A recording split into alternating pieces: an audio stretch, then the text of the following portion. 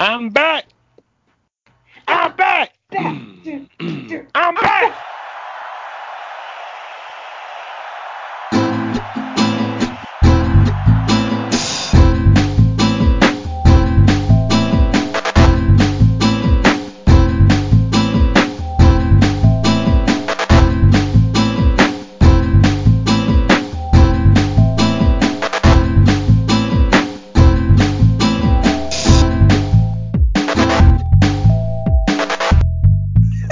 Good day, good people. You are listening to another episode of Music and We. I am Jamilah. And I'm Jester.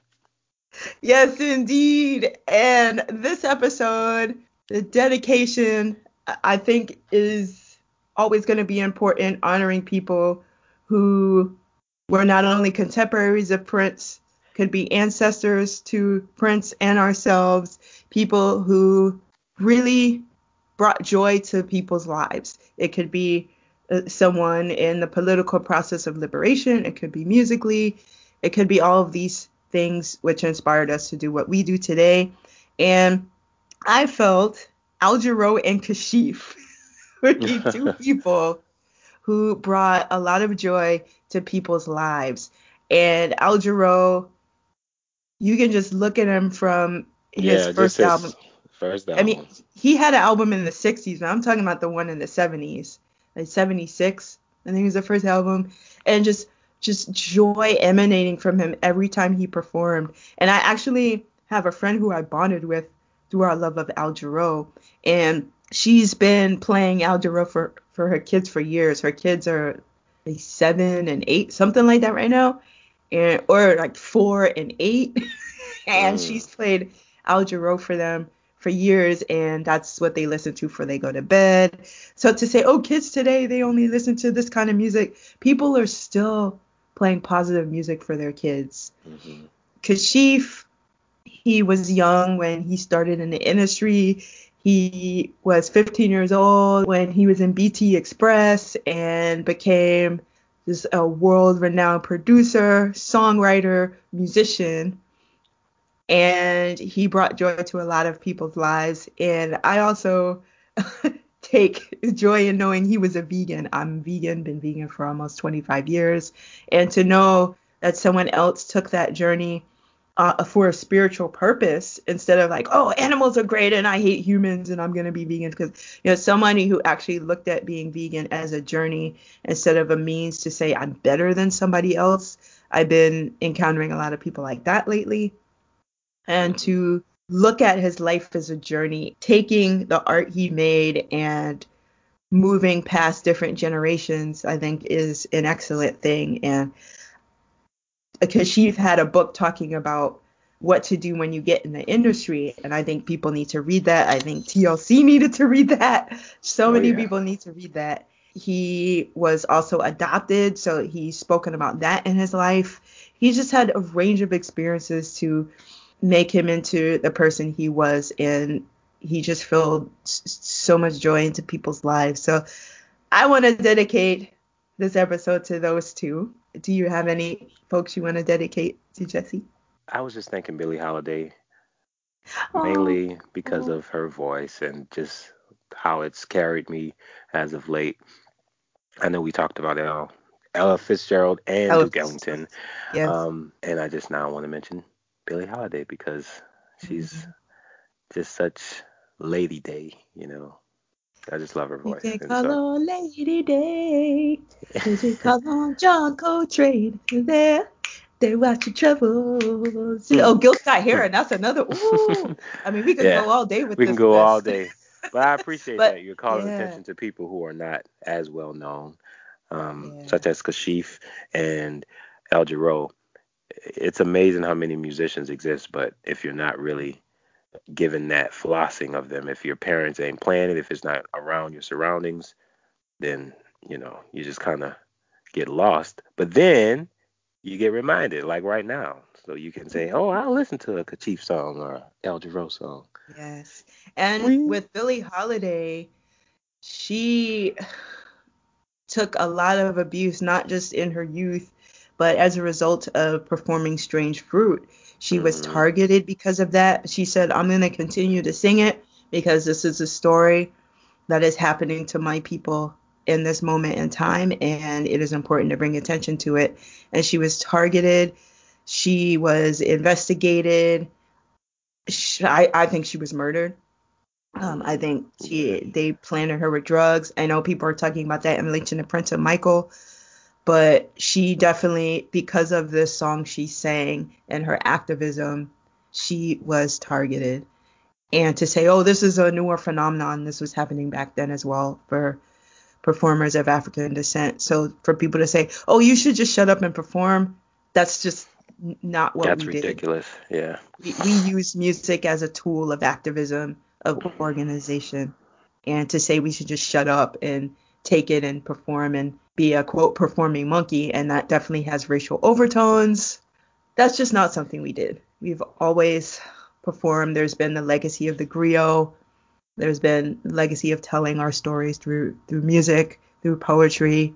And to say we should just stop that is disrespectful, and it just erases our history.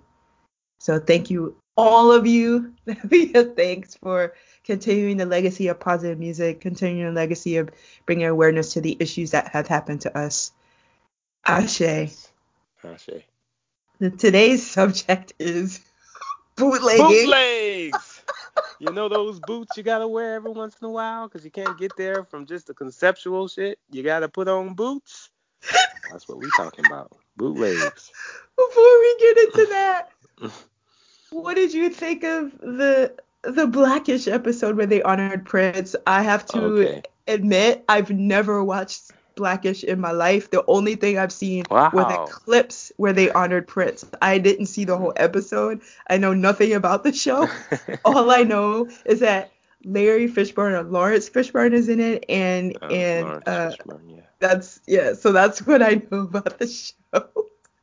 Well, I enjoyed it actually. I think it was really tongue in cheek. I mean, I like how they honored not just the 80s, but they did stick to the 80s. And you made a point that I do think is important. They didn't go outside of the Warner Brothers period. That kind of upset me if I'm looking at it analytically because it's like Prince is an artist you have to follow. You just can't stick to, oh yeah, remember the Kiss video? Yeah, that's funny, right? It's like, yeah, but that was in 86. That's Right. a long time ago. He didn't stop, he kept going. Like, and I like how Lawrence Fishburne brought to light the slave, Hmm. reasoning and the, Yes. capitalistic punch. I was like, yeah, that's what he did too. See, that's when y'all forgot him. That's when he said, my name is not Prince. I am a symbol, and you better not call Mhm. me that, because that's not me. If so he had a very interesting life, and I think they should always recall that. I mean, they did mention some of the early 90s, but you didn't get. And I'm not saying they could have even just mentioned when he had the afro, like what that meant when Mhm. he came back with an afro and just third eye girl. Like, if you're gonna start with Prince, you gotta complete the circle. Is all I'm saying. You can't just Absolutely. hedge out. And But it was why would fun, they? funny. Well, why would they not? If he's talking about being a wage slave and ending his relationship to that particular series of employment, why wouldn't they play the song "Slave"? I mean, they play Yeah. Seven, which has significance, but Hmm. if he's talking about being a slave, why not They'll play be like, "Slave"? they could, Right. They could have they said could, "Slave," bam, credits roll. I don't know. slave, da da da, slave. They'd be But like, yeah, why wouldn't they do that? And so I'm just curious if the producers they only had rights to the Warner Brothers catalog. Like, why are people focused on that? And I'm wondering if it's a copyright issue. I wonder if there Yeah. there is a copyright issue on that because it would seem that they would have the licensing, but I'm sure there may be a stipulation. And you also have to think of Blackish as a ABC network. It's Oh, Disney. it's Disney? Yeah. Disney. Okay. Yeah. Well, that might be a Yeah. conflict just the same with Warner Brothers. I'm not sure. And that's a shame that there's all of that legal tie-in, but still there's still songs that he owned that they could use, I would think, like the stuff that's licensed when the guy did Kiss. What's his name? I can't recall. All of the cast, Tracy Ellis, Yeah, um, Tracy Ellis Ross. Yeah, she's the other person I'm familiar with. Yeah. yeah, so I mean, it was, that's I don't know what more I can say about it. I guess for people who never saw Prince or who are not, I mean, it was also kind of I'm not going to say preachy, but it Mhm. was like, Prince did this and Prince did that, and the kids are like, oh yeah, well, I like this. I like how they narrated the fact that not everybody gonna dig Prince, but there's something about what he did in music that is Right. important, and we can take that value and use it. You might not be a huge fan where every song is connected, where it just you might just be someone who's, oh, I like that song and it's okay. But to acknowledge that he did something and who he was.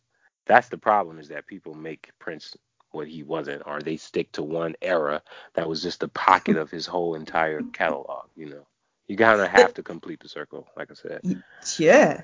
But the Yeah. thing I did appreciate about what they did was they, in many ways, looked at the impact of how Prince inspired them outside of the music.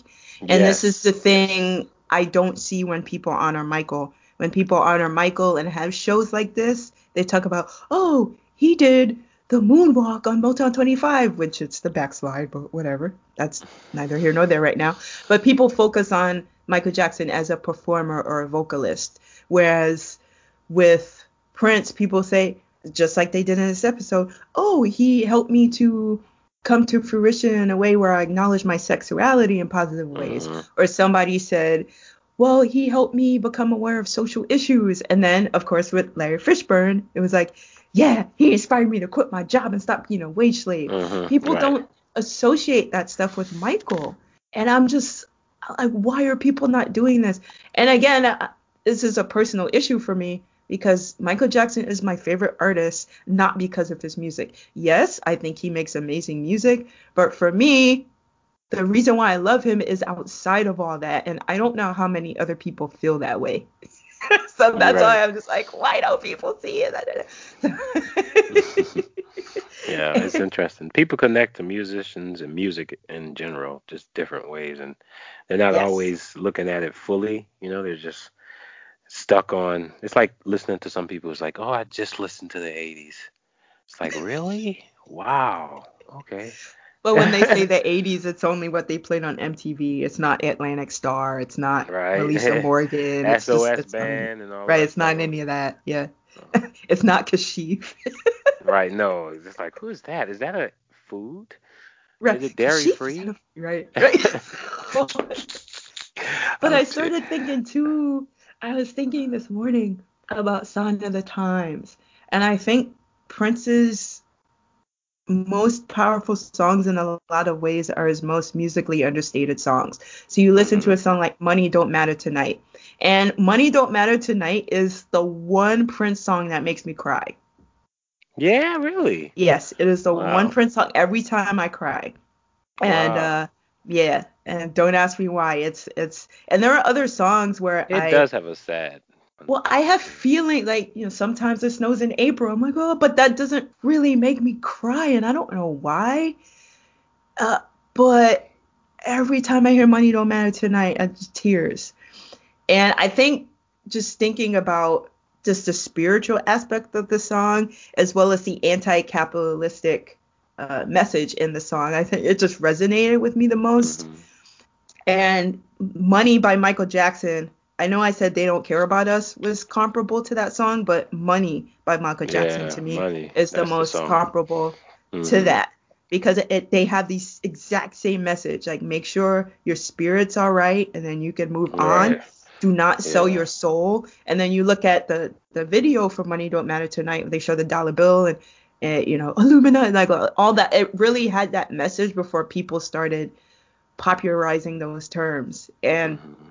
listening to Sign of the Times, I was thinking about that this morning, and he said, a man died of a big disease with a little name. By chance, his girlfriend came across a noodle and sushi, did the same. And for Prince to talk about that at a time when people were dying of complications of AIDS, it was still at that time known as a gay disease. Hmm. And Yeah. for Prince to not associate it in that way and actually say, hey, people die of complications of AIDS for other purposes as well. It might be drugs. It could be Right. It transfusions. could be So, transfusions. It could be right. blood. Like it's not just It's uh, not just having gay sex. gay sex. Yeah. And so I just for Prince, and we were talking about his sort of anti-gay messages over time, but for him to not even put that in a song was like, whoa, wait, he's actually associating it with something outside of it. So that's to me pretty amazing. I think people don't think about that because he's just singing it. And then the other part where it's just talking about the rocket ship explodes, but everybody Hmm. still wants to fly. People have to remember that was 1987. The Challenger explosion was a year before that. And Hmm. so he was just talking again, sign of the times. So that whole portion of the song, we sang a rocket ship explodes and people still want to fly. And so you could look at that in any way. People like still want to go on the spaceships and look at the other planets or whatever. And then Hmm. I think of Gil Scott Heron's Whitey on the Moon. They still want to explore other planets, but Africans are still suffering here. And so Hmm. it could be possible that Prince was referring to that. I don't know. I know Yeah. Prince loves Gil Scott Heron, so it could have been a reference to that. I don't know. But then he says, some say man ain't happy truly unless a man truly dies. So you could interpret that any way that you feel you need to interpret that as well. So people don't celebrate people on the Challenger. It's like, oh, whatever, it's just another spaceship. Oh, people died, it's a tragedy. And the same thing, he could have been telling his own story in a way. Oh, see, Hmm. people aren't going to appreciate the work I did in my art until I leave this earth. Or Right. people didn't appreciate what El Hajj Malik El Shabazz did or MLK did. So you could interpret this in so many ways, but people celebrate tragedy. I think that's the ultimate message of the song. Hmm.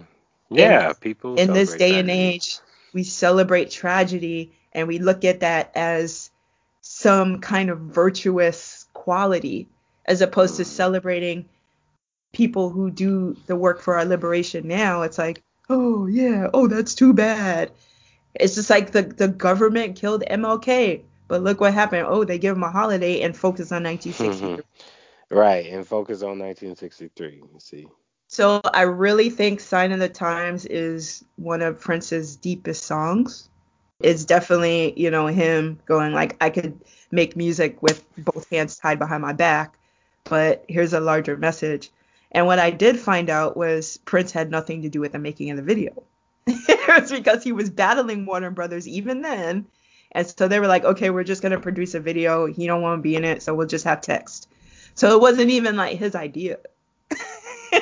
So That's I funny. just A think, lot of people are just like, oh, the video, he was so ahead of his time. It's like, right, yeah, well, he didn't even know. He didn't even care. right.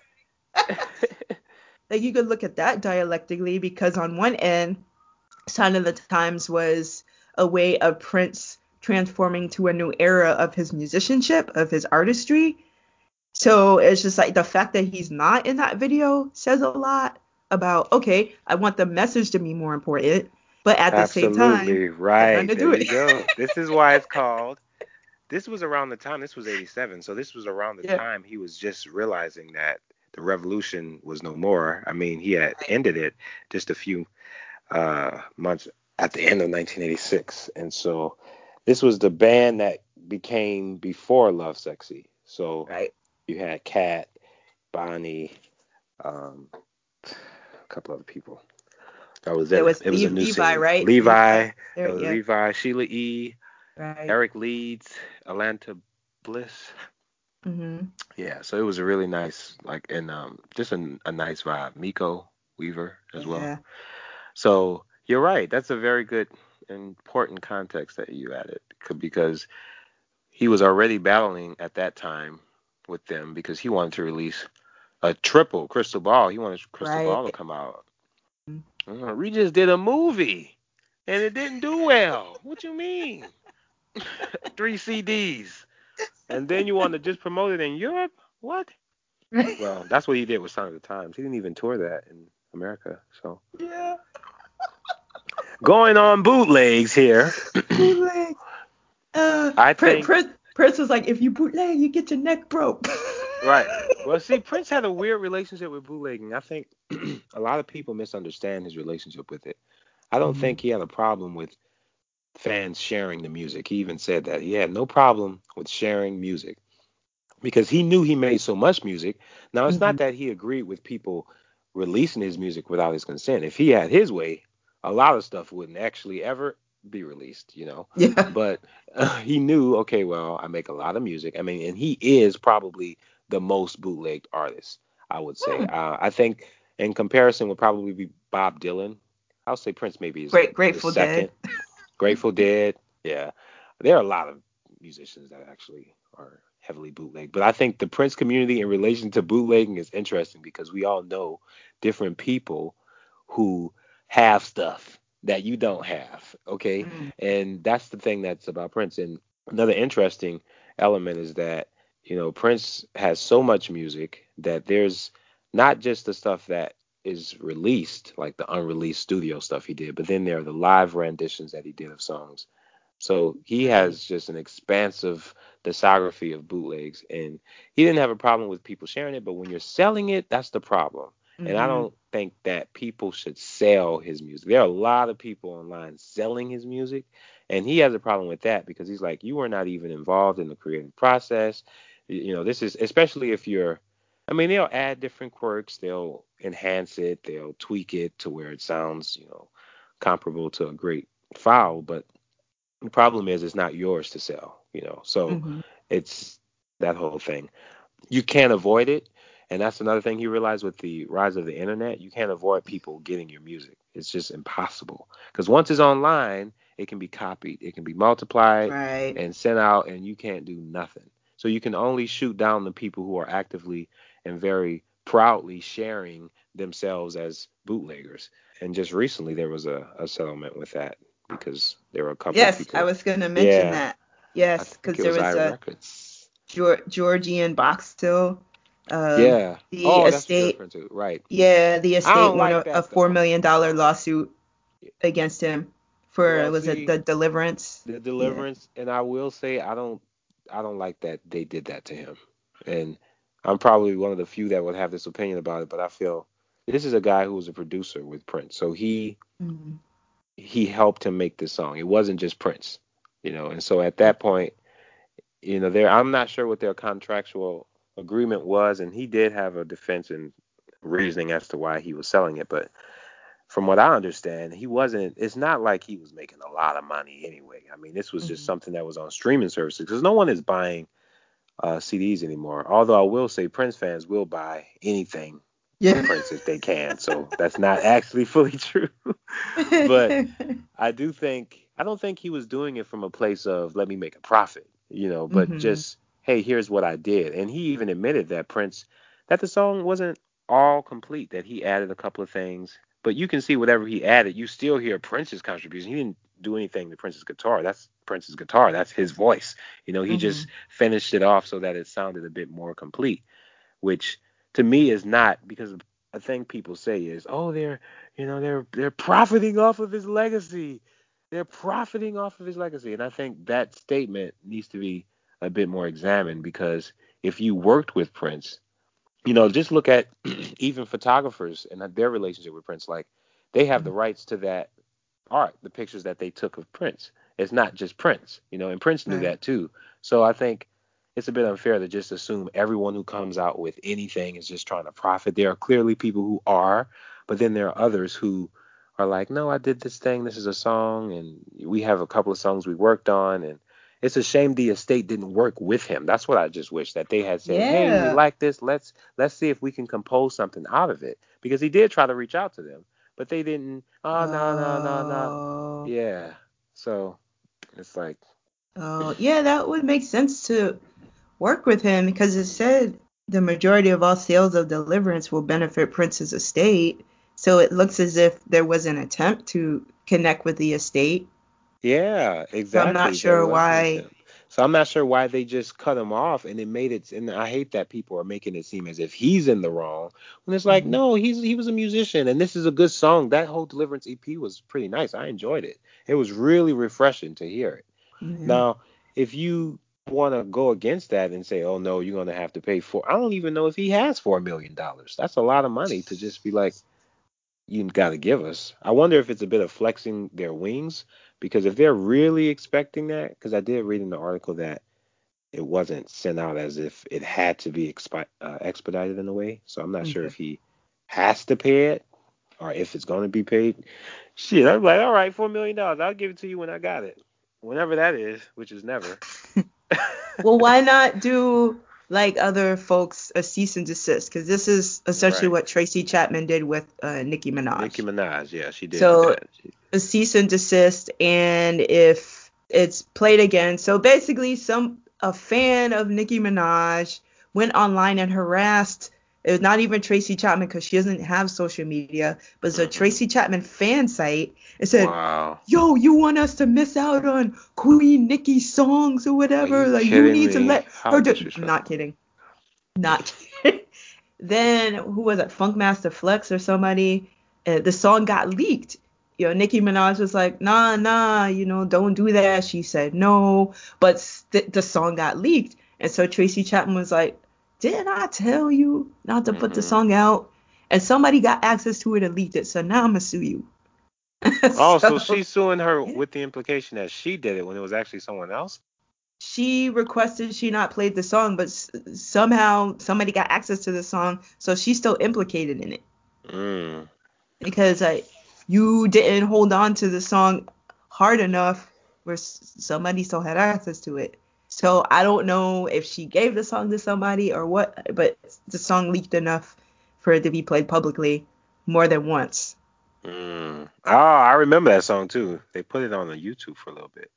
Oh, I did think they? it was the There you one with go. Nas. I think she did it with Yes, Nas. it had Yeah, Nas, right? yeah, that's And the one. so the funny thing about that is Nicki Minaj basically did the cover. It was a Foxy Brown's cover of a Baby Can I Hold You.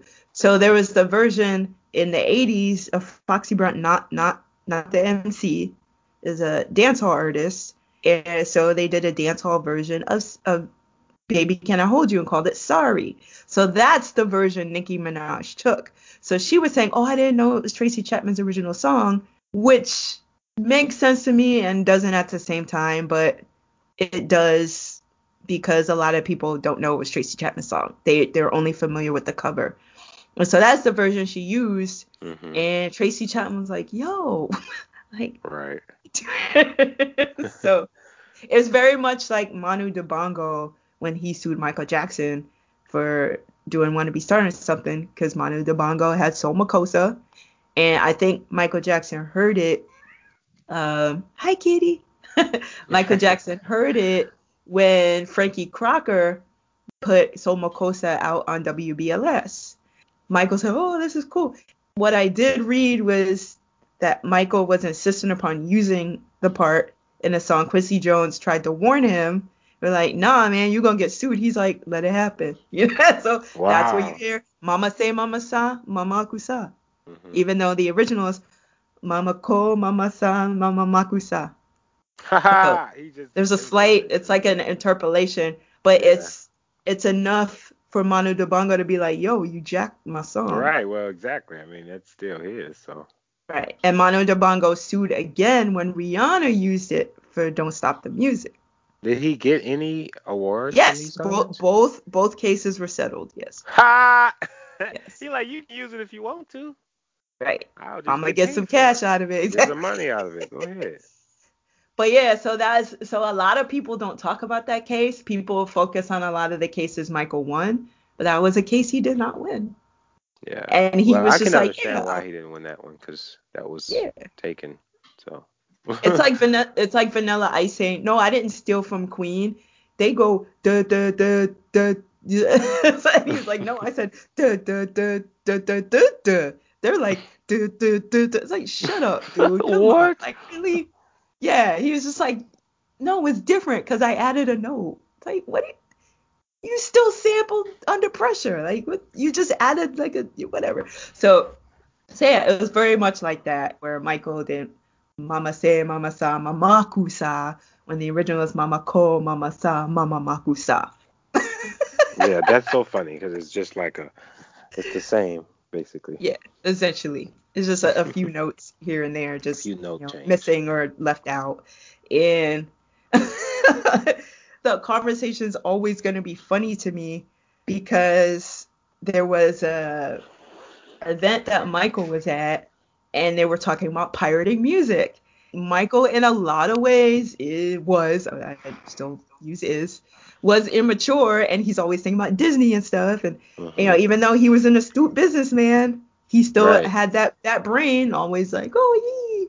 And so the dude was talking about pirating, and Michael starts cracking up because he was thinking Pirates of the Oh Caribbean or my something. goodness. Yeah, because the dude was like serious talking about pirating music, but Michael was somewhere else. He's like pirating, yee. I was like, yo, are you serious, dude?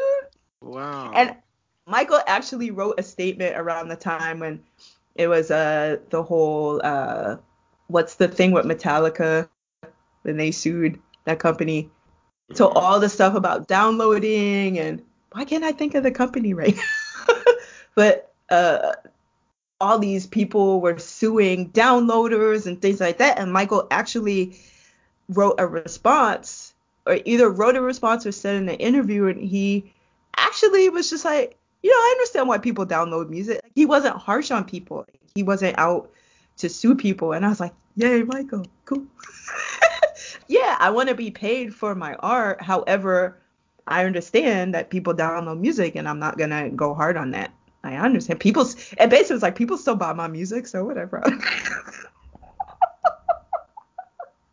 So he didn't seem as invested in it as other artists because, like Prince, Hmm. people are gonna buy his music. He's Michael Jackson, so he was not as concerned. And that's why with Metallica, I mean, they make bank, particularly in their live performances. To go that hard on people who download their music, that wasn't cool. I look at all of that as a class issue because with YouTube, with all of these sites Hmm. where people are watching music for free, they're watching copyrighted music for free. I understand people want to be paid for their work, and I think they should. However, if you look at the media consolidation, thank you, Bill Clinton, media Hmm. consolidation, quote unquote, Act of 1996. You look at all of these laws, even in the 80s, because these companies tried to go after tape companies. So when recorded music off the radio, that didn't work. And it's always about corporations making money and profiting off of I artists. It's love always and been that way. I love and appreciate that you bring in that context because I do feel the same when it comes to like YouTube streaming services. That's why it's like, come on, those things can't be seen as just something that's happening everywhere because there are many places in the world where you don't have that access. Right. And it's not the artists suing the Hmm. YouTube channels, It's it's the the record companies, it's the companies suing the labels. YouTube Yeah, channels. it's the And a labels. lot of artists who have been interviewed say, well, it gets me more exposure and people actually buy my music after watching me on YouTube. And this is, of course, smaller artists saying that, but it's usually, WMG, Warner Music Group, usually, and Hmm. Sony are the ones suing people left and right. I Hmm. remember before Happy Birthday was public domain. And I actually met the dude whose grandmother wrote it many, many years ago. Wow. And yeah, but Happy Birthday was not public domain up until a few years ago. Oh And yeah, so that's people true. would say Happy Birthday and their videos would get taken down because they owned Happy Wow, Birthday. that's Yeah. ridiculous, really. Yeah. And so there was a huge lawsuit about that. And eventually it became public domain. And so people can say Happy Birthday all they want. But yeah, it was just for singing 20 seconds. They're like, oh. And so if you say Happy Birthday in a movie, you had to pay royalties for that Wow. in a movie and on a video. And so, of course, people having music in the background, their videos would be taken down. I know I've had videos.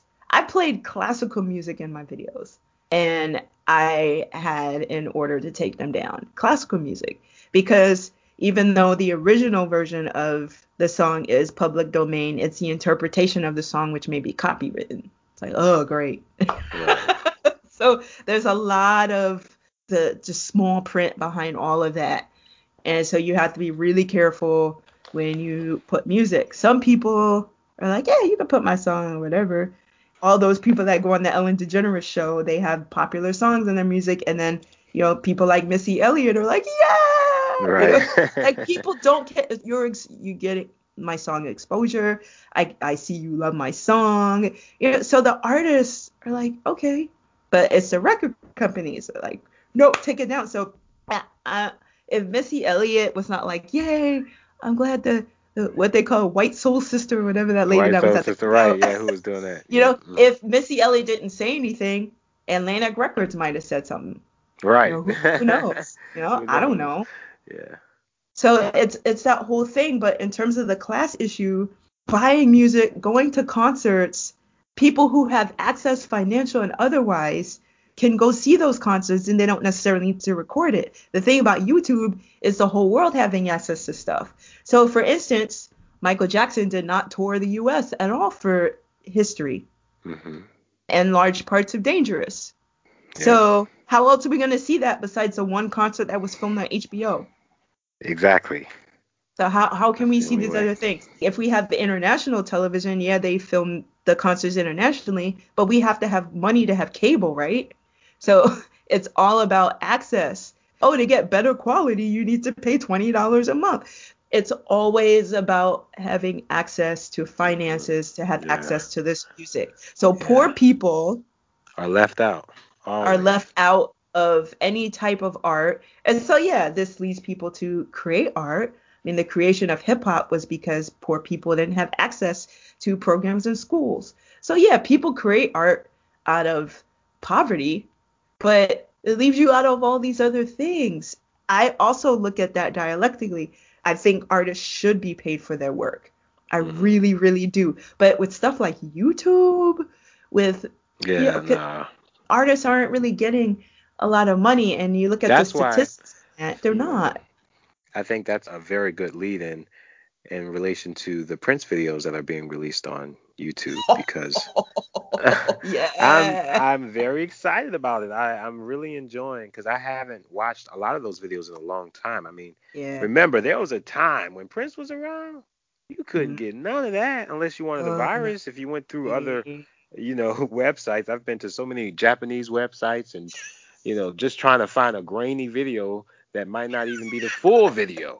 And that's because Prince was very big in controlling his whole image, just like you talked about. I mean, he did watch you. If he knew you were talking about him, or if he knew that you made any videos in relation to him, if his name was in any video, he would get his lawyers on it. Yeah.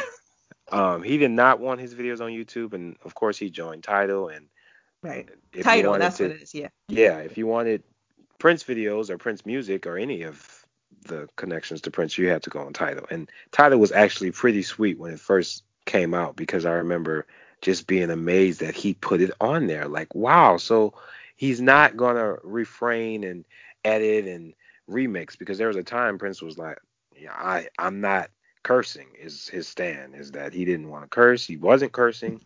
So he was changing the lyrics to a lot of the Right. songs. And it was like, no, don't do that. Like, just leave it as it is. You don't have to perform it, but don't go back and change it. And I remember listening to an interview that Morris Hayes had recently, and he did mention that, which I'm glad. He said he had to tell Prince, look, Prince, this is how you felt at the moment. You can't go back and just because you don't agree with it, then don't perform it or change it when you perform it live, which is what he Right. did really too. So I mean, honor all of it. So I'm glad that they're posting all of these music videos because while I understand his reasoning behind it because he didn't want it to reflect his current state of artistic expression, I appreciate that now people can see it and that the quality is much better.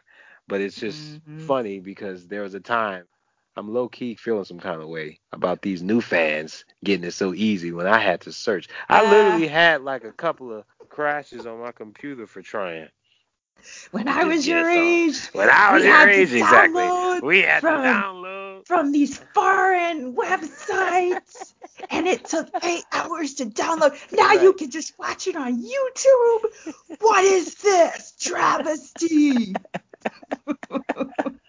I had to walk Right. 8,000 miles to watch this video, and you can only And take you could 12 do it in seconds. 2 seconds. What?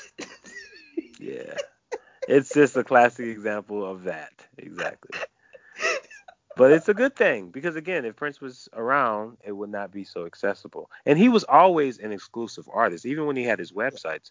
And if you don't know what Prince Museum is, or Prince Online Museum, you should check it out because you're able to go to all of the websites he created and see how it was. And Oh, then, word? yeah, it's called Prince I'm looking Online at, Museum. because I Yeah. remember looking at his website, and I didn't have the money at the time when those sites Hmm. were up to join. So I would just look at the homepage and go, oh, that's really pretty. Because Yeah. they What's had the he? one, I remember, what era was this? It was the one, it had the moving TV, and that's the one I remember the most. It Lotus was just, flower. it might have been that. It might have Yeah. been that. But I remember when it first came out and looking at it, I was Hmm. like, this is pretty, but I don't have the money to try. Yeah, that was the one that you had to pay $77 for. Exactly. I Yeah. didn't have Yeah, you can. Well, $77. now I can go. You can go. Anyone can go, and it's free. Yeah. It So I'm even gonna it look at the. even goes back to the 90s. Like my favorite one was Love for One Another. That was like a Yeah. really nice one. I mean, you really feel like you're in the 90s because it's like 98. So you see the GIFs and there are articles about Africa. It's all of it. Like I think you would enjoy it. Yeah, but was it Prince? What is it called? It's called Prince Prince. Online Museum. Okay. Because before they launched it and then they deleted it because I think the estate came against it or some craziness. But What? yeah, but for whatever reason now it's back up. I think they managed to finally was like, you need this online. Like I'm pretty sure you don't want this away. So yeah, it's all there. It's really nice. Yeah, Love because for one another. I used to just go and look at the home pages and go, okay, I can't afford this. I'm gonna just go. No, yeah, I would have been the same way because it's like, man, I don't got that kind of money. But he even had 1-800 New Funk. That was Yeah, from '97. I think his right. first website was the interactive. Well, that was the game, but it was the Oh, like the game. I remember that. Yes, the Dawn was his first website, and it was February 14th, 1996 when he got married mm, actually. of course. Yeah, of course. Look, That was his and first website. yeah, I gotta look at what site that I remember vividly because I've seen several of them, but this is the one I remember vividly, and it was Hmm. very active and it was definitely interactive, and I'm gonna let you know. But yeah, that's the Oh one. I'm yeah, like, nice. I wanna go, and then yeah, it tricks you because you would click on it, it's like, nope, you got, and it would send you back because like, no, you gotta. Right. I was like, wait a minute. Like this So is not you, a free pass. You I have to know. pay. So I was like, what? And you made it all pretty and you tricked me? Okay. So Yeah. so yeah, I remember going on the Prince websites and couldn't afford it.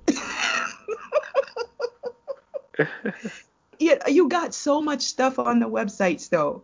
And in retrospect, would have put a couple of dollars together to do that because you really did Yeah. get a whole lot of stuff. But Yeah, of course. But that just shows you how he is not like he was saying you can't find me. He just kind of made it a maze. Like you had to solve yes, riddles. You had to really like this is for the people who really want it. It wasn't just because right. he already knew that he wasn't the artist to just make pop music. Just Hmm. one type of music. He was doing all kinds of music, all kinds of sounds at different times. And a lot of Right. times people didn't like it when he was doing it. So but some people were like, okay, yeah, I'll pay that. I'll take you on a journey, or I'll take myself on this journey to see what would Hmm. come out of it. So it But was that's the very, thing about access.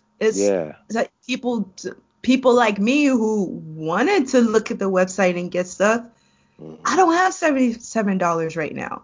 So I don't have access to listen to your music. Of course I knew people who like Prince, so I heard a bunch of the songs, but But still, like, what if I wanted to have copies? And so then, Hmm. oh, you're bootlegging my stuff. So it still is very much a class struggle, even on a Prince Yeah. website. Yep. No, you're absolutely right. You're absolutely and, right. And that's and why so, it's good. yeah. That's why I'm saying with his transcendence, Hmm. I'm thankful that people now have that access. But even then, it's still not like accessible to everybody. But it's still Right. way more access than it was when he was around because he had a very specific way of how he wanted his image to be handled. And Right.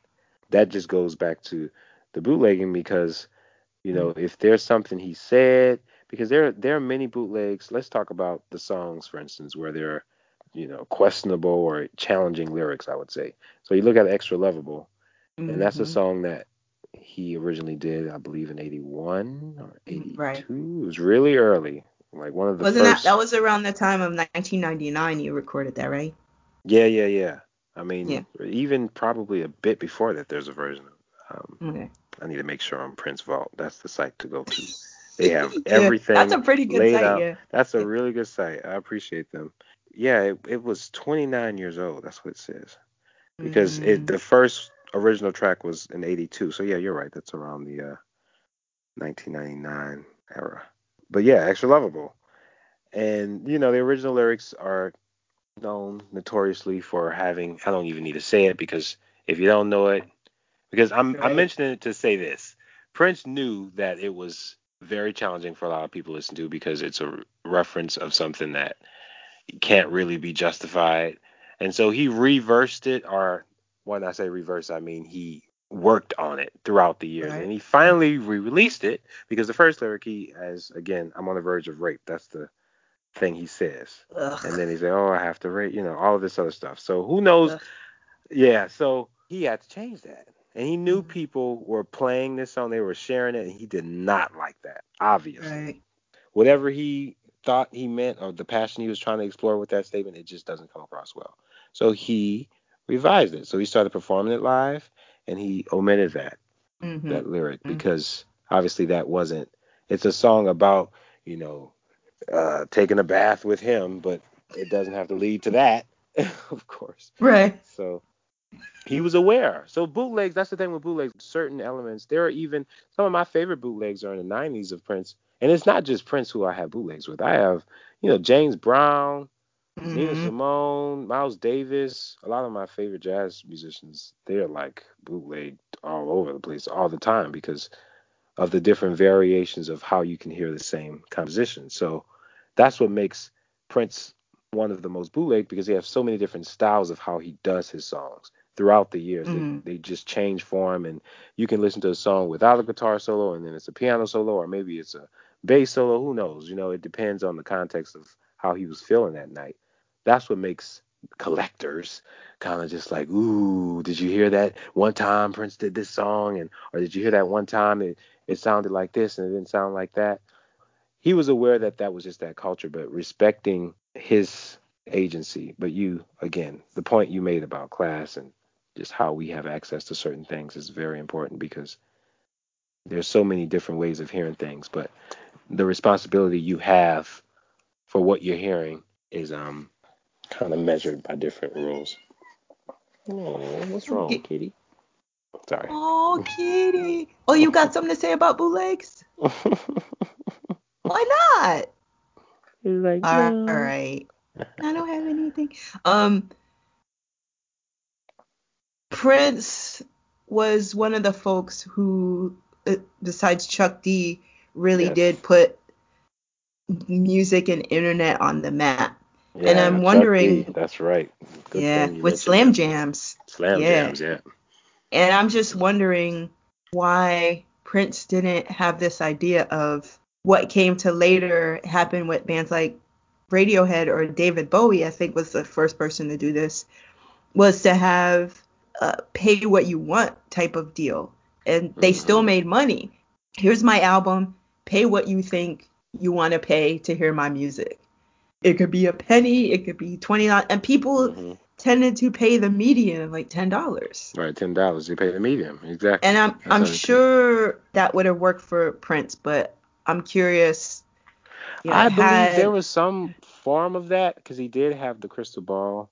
I mean, that was yeah, an album though, so right, that's not probably as specific. But he had the 1-800 New Funk, and I believe right. on that end there was some varying of prices so that you didn't have to just pay that. It wasn't always that he had services. He sometimes just had CDs that you can buy from the website. In fact, on his Raven to the Joy Fantastic album, he has a segue where he mentions, go head over to 1-800 New Funk if you want, whatever Hmm. else. So, I mean, there was some attempt to have people pay more than one thing so that it's just not like a subscription service because again, in an era like now, and I feel the estate is probably a bit challenged in how they're gonna. I mean, Prince has so much music, and Hmm. with the introduction of this documentary, I hope that they realize the different ways you can find a medium so that people can hear all of the different elements because clearly it was just not the 80s. I mean, it wasn't Right. just the 90s. I mean, the Rainbow Children is a very pivotal. If you're going to mention any other third era, you got to mention the 2000s. Yeah. Just the beginning at the very least. Like, come on, you can't because it provides context to what happened to him when he changed his name. And Hmm. so just his efforts in bringing to light artists being not having to work with a label and doing it on their own, that's kind of what's happening now. And I think a lot of musicians are aware of the benefits. There are pros and cons for signing a label, but I think if you're in a label situation, you're kind of they kind of get you, like you might be Yeah. big for a while, but then once they find somebody else that share similar commonalities, they're going to just replace you at no expense with no care. I mean, they've done it to Hmm. so many people. I mean, look at Kesha. Look at any person who was really, really big at one time, like Katy Perry.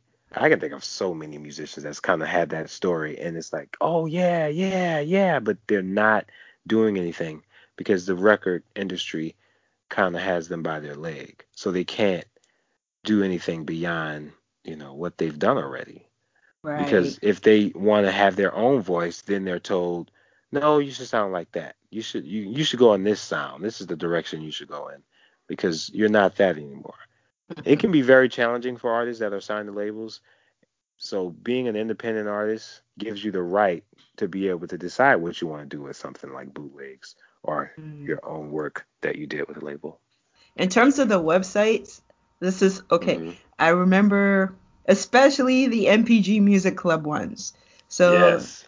the There's that. I remember those specifically. I do remember 3121.com.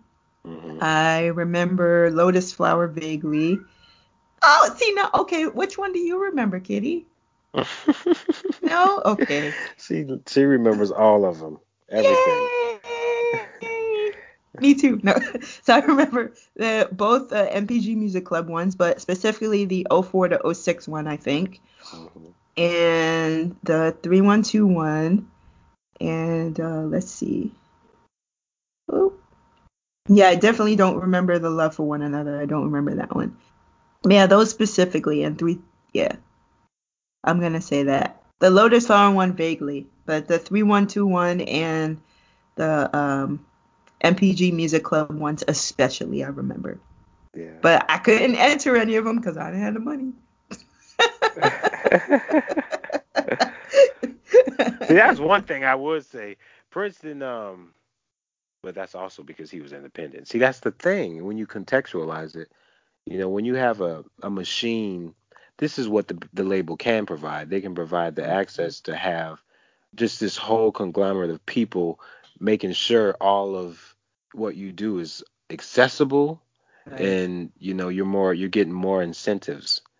They can give you, cash advances, which could be used to help, people who are not as likely to be able to pay what a independent artist would have to do. Because with independent artists, you kind of have to up the prices just to get it leveled because you're Mm-hmm. having to come up with the expenses. Like Prince around the 90s, a lot of people don't really think of that. He was being taken care of because he had royalty checks, but he still he still had to cut down on a lot. He couldn't have everybody making the band's clothes. Like he stopped doing that for a while, or he started Mm-hmm. using other ways of how he was spending his money because the Right. budget decreased. when it came to certain things. And if you're not selling out, then you got to pay overhead, and there's a lot of other expenses. So I can totally understand why he had a subscription, but I understand Yeah. and I'm sure he understood why people were like, "Yeah, I don't got it, but it's a cool interface." Exactly. Exactly. Because that would be me too. Like, oh, it's nice. Yeah, it's nice, but Ooh, can't do pretty nothing with it, colors. player. Pretty colors, Yeah. funky. That's funky, Prince. Yeah.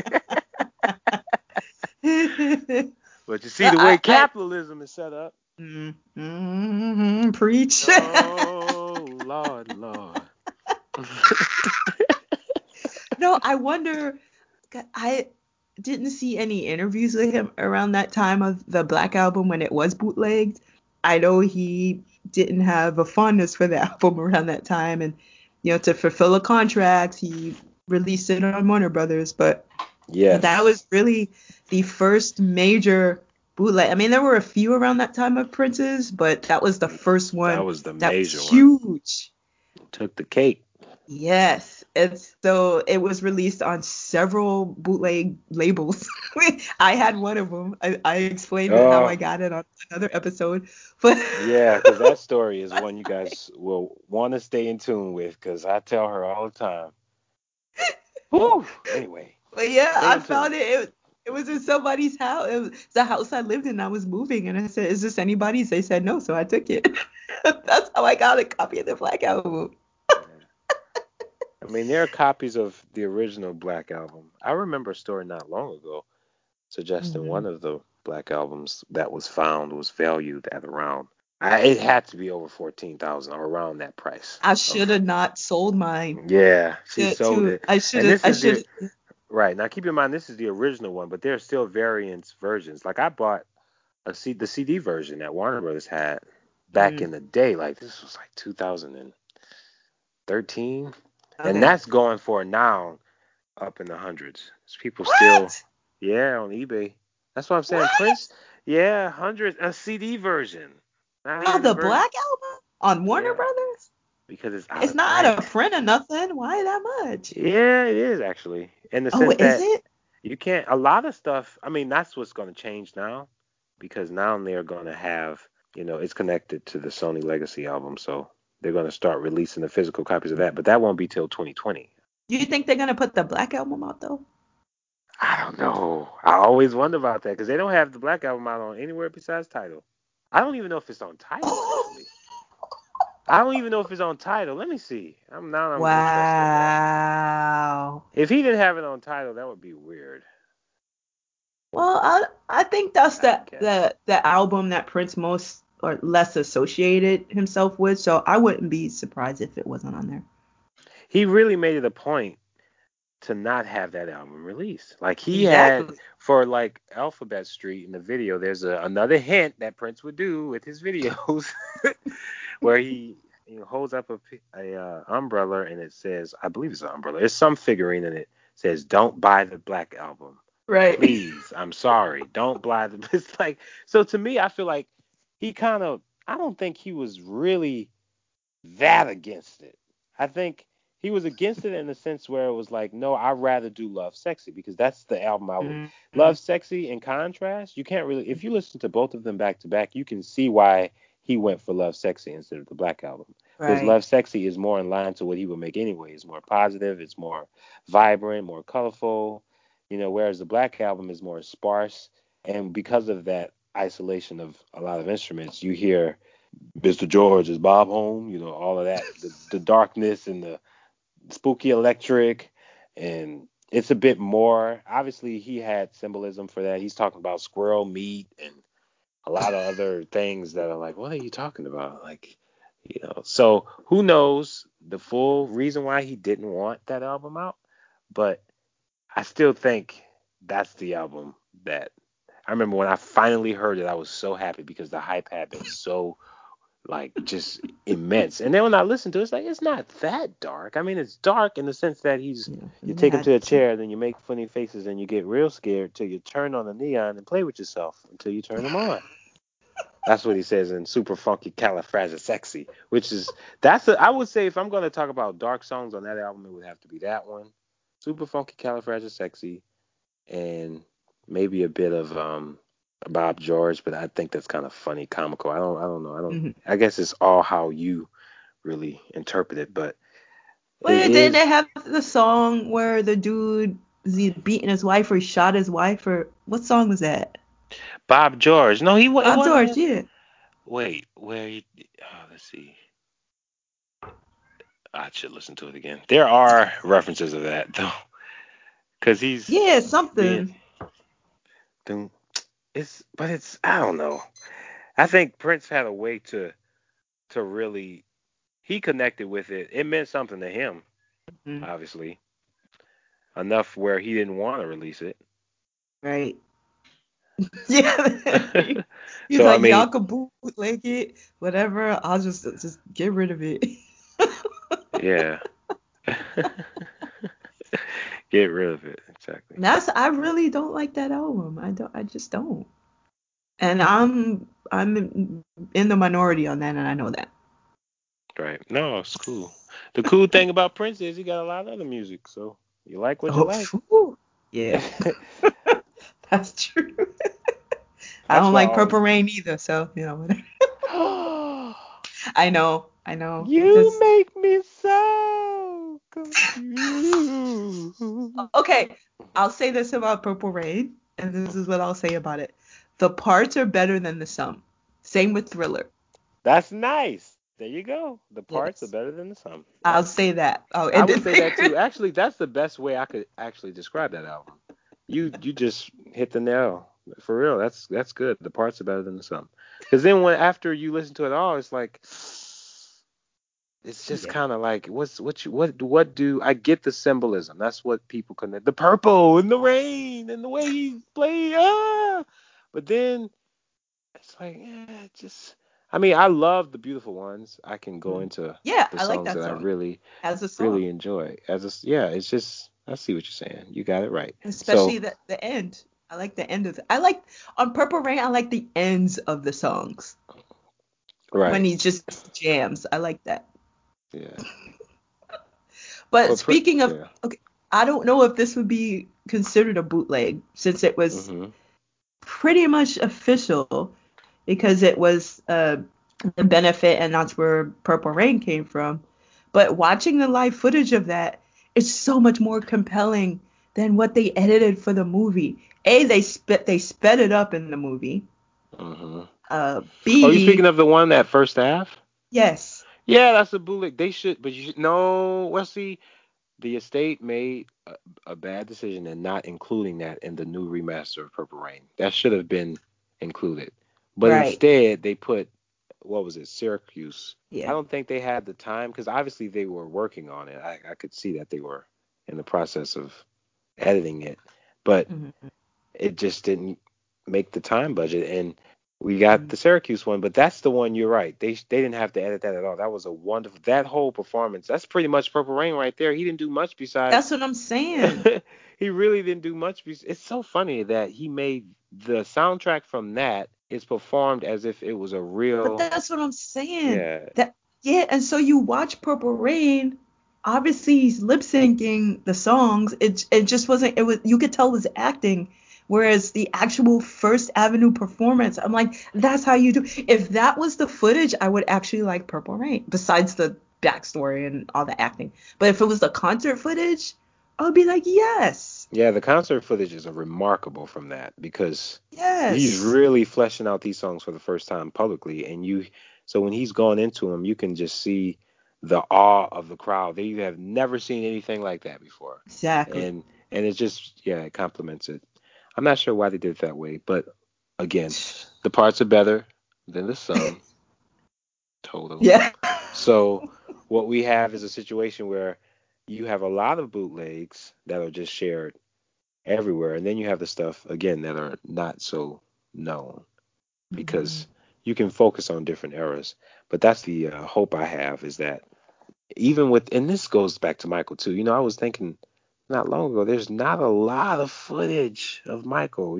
Like we don't have a lot of the official. We have, and I wonder if, and I wanted to ask you this: do you think that's due to the fact that he didn't record as much as Prince, or if it's that they are just not using the footage because they're blocked in some way. Because you would think that Michael he's recorded other things than the stuff that he released. Yes. But Yes. I don't know if he went about it differently. I think it's both. I think it's obvious that Prince recorded far more than Mike. I mean, Prince recorded a song a day, at least a song a Right. day. Yeah. Michael recorded in bulk, as far as I know. You know, Michael had his studio, so I think he put together ideas but didn't create whole songs like Prince did. Hmm. And so Prince has thousands upon thousands of songs in his vault, and Michael has hundreds of Right. songs. Maybe at most like 1,000 or something. But Prince has Hmm. thousands upon thousands of songs because that was his whole thing. Just like he just sat in the studio all day. If he wasn't That's all he outside, he was in did. the studio all day. Or on the internet. Or on the internet watching you. So No. he's like, I see you, Jesse. Yeah. Yeah, I see you making that video. I'm but glad he didn't ask but me to take down any of my videos. That would have been something. But I think he liked, I really think that he liked your videos.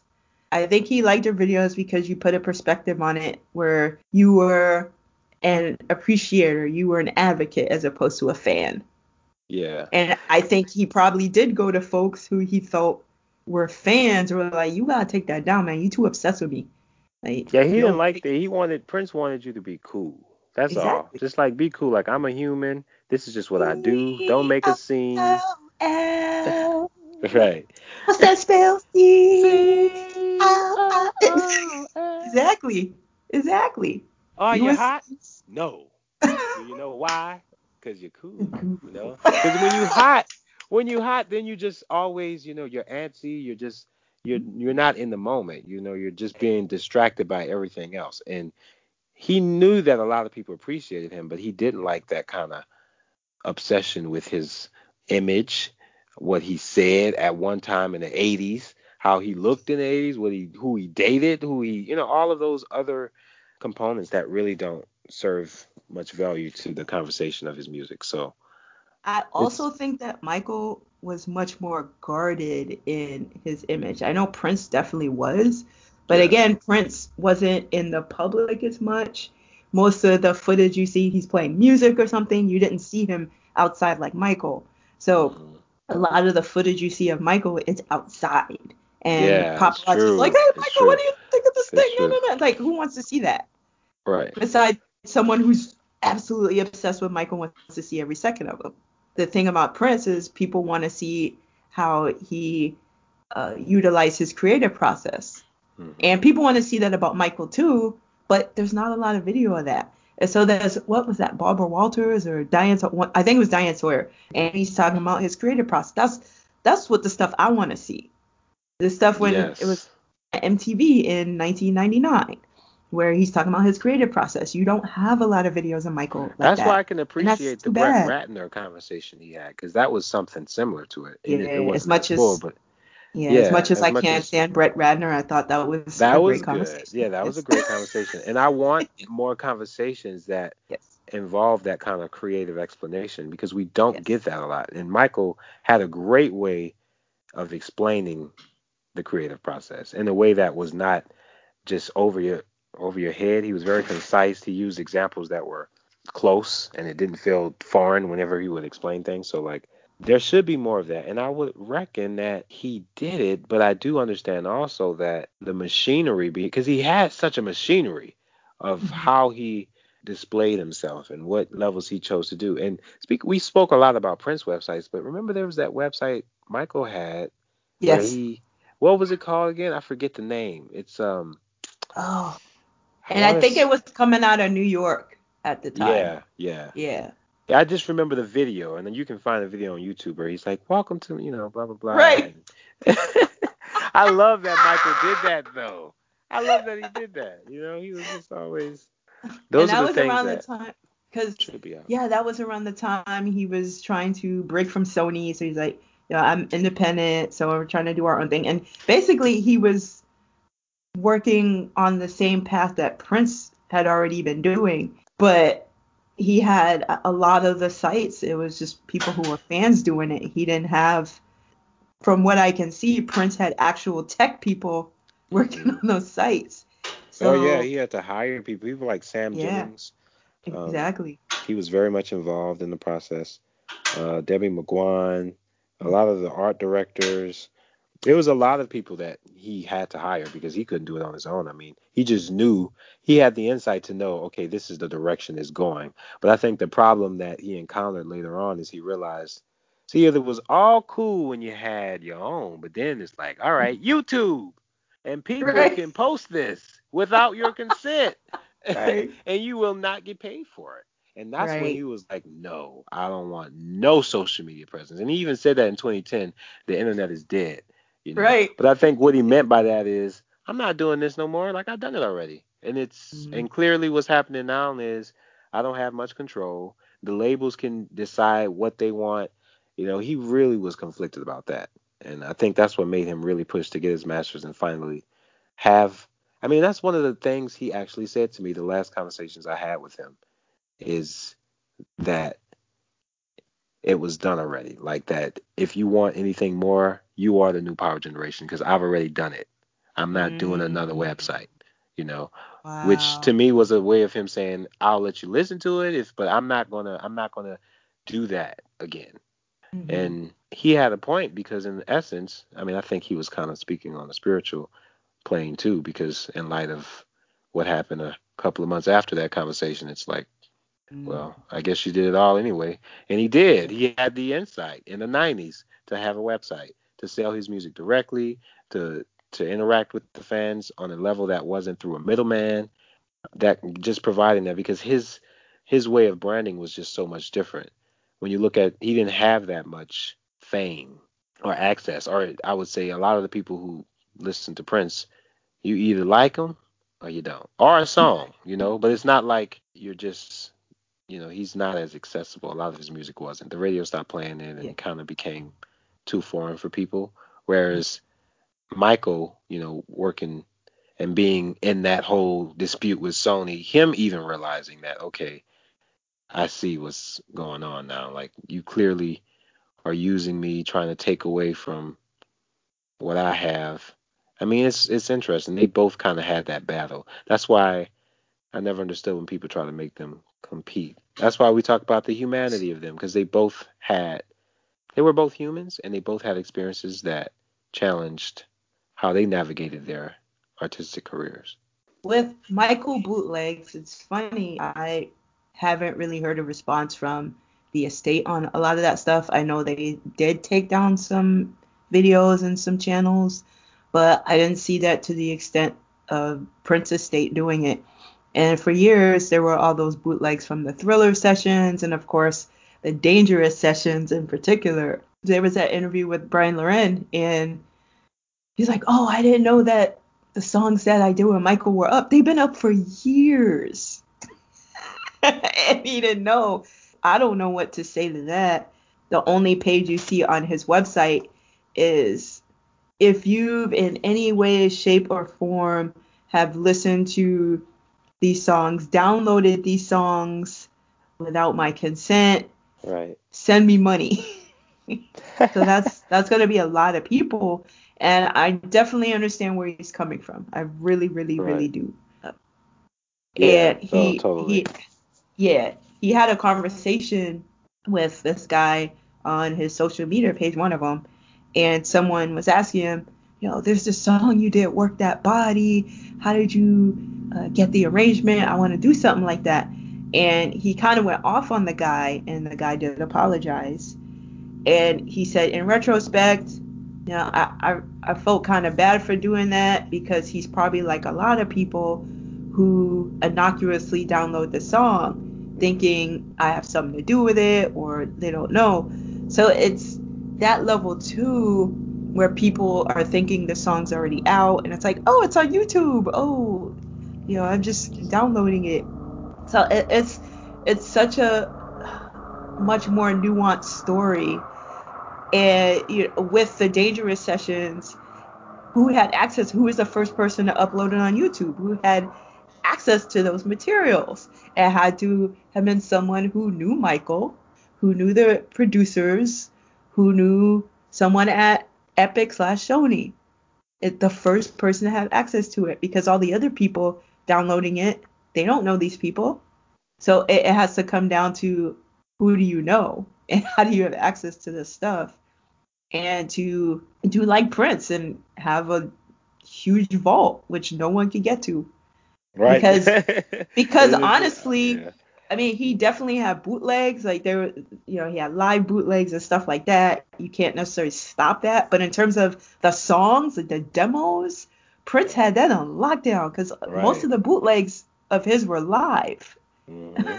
Yeah, And exactly. yeah, with some songs or like early songs from like early 80s or something, but yeah, for the most part, throughout my life, I haven't heard a lot of Prince songs outside of live bootlegs. So it's like, Well, there's a lot, but not. eh, It's eh, only recent where some of it has come out. exactly, You know. exactly. Like I haven't heard a lot of stuff in the 90s or like when he was here doing his thing, he had a lot of stuff on lockdown. Yeah, and yeah, there were some like portions of songs similar to Michael. There were portions of songs, people that had the whole song.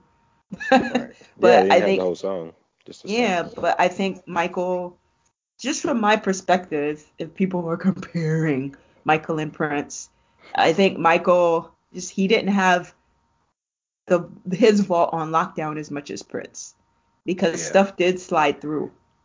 Yeah, because Michael didn't really have a central place. He was moving everywhere. Right. Whereas Exactly. Prince just had Paisley Park. Yep. That's where it all Exactly. was. I mean, he recorded a lot in California. He had a studio there, and he had other places. But for the most part, he was in Paisley Park. He was able to just put the file down himself in the vault if he wanted to, and that was all there was to it. So it's I yeah.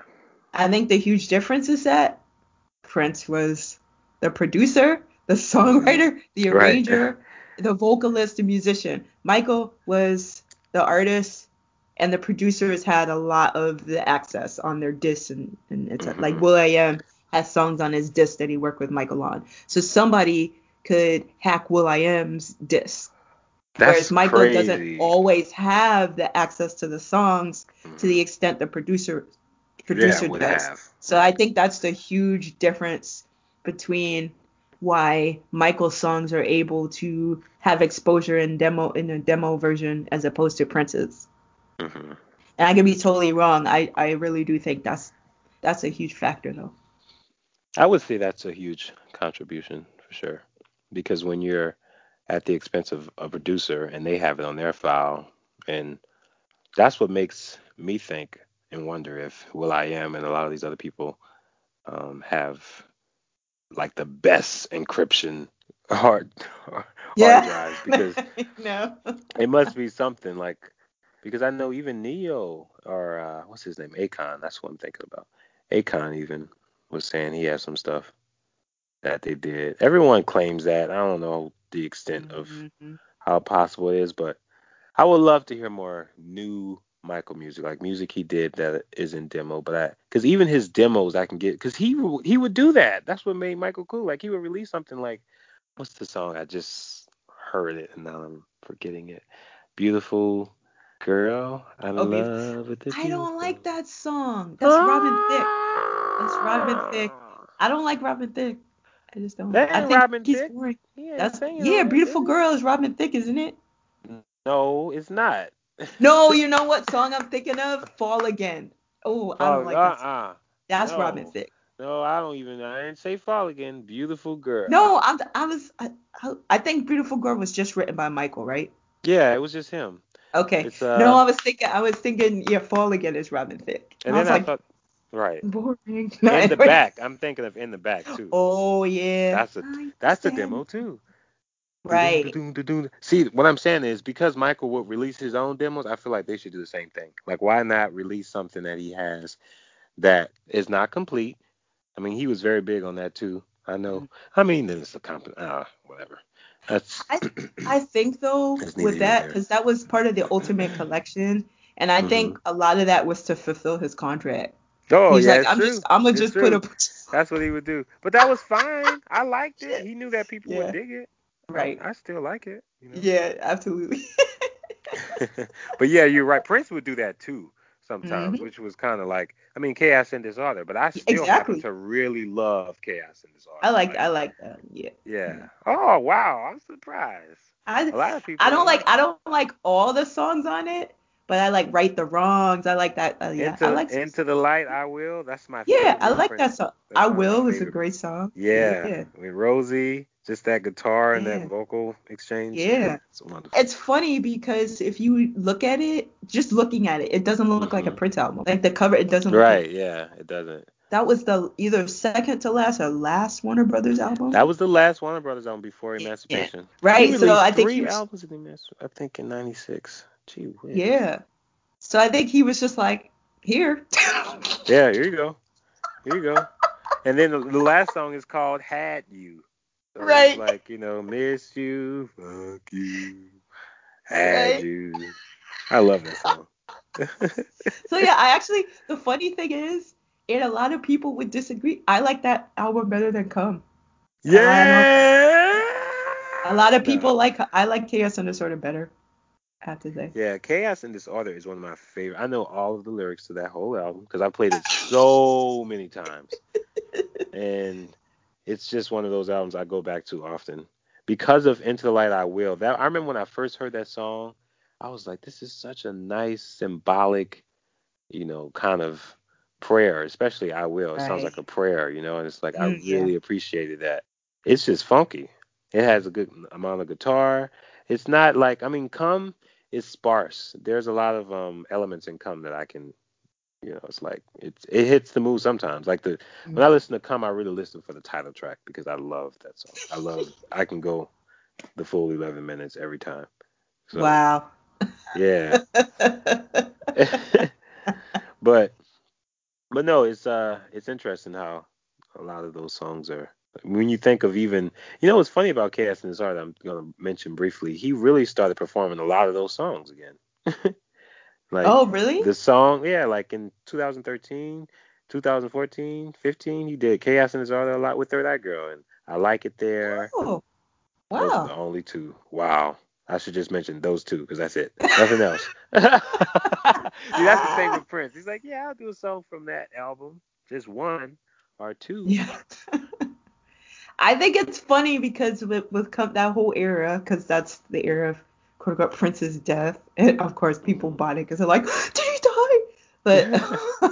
But that and Chaos and Disorder, I think technically, in my eyes, those could be seen as bootleg albums Hmm. because it was just like he wanted to fulfill a contract, so he's just Yeah. throwing a bunch of songs together. And I think in the traditional sense of bootlegs, I know that its actual meaning is songs that are not officially released.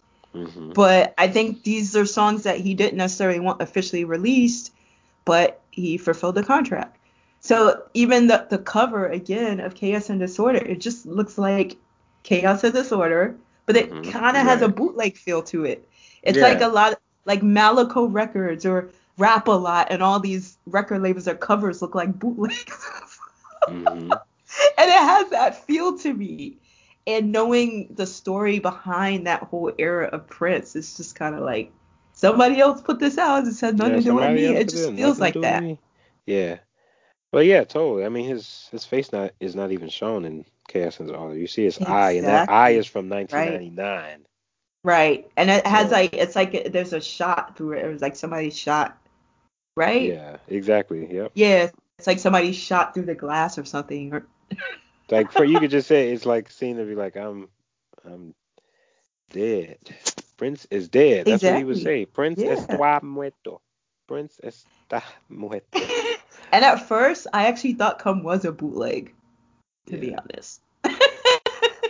See, well, he wanted, and he kind of Like, wanted what? it to be seen as that because it didn't mean nothing to him. I mean, even, but it was Right. also seen as a collection of bootlegs.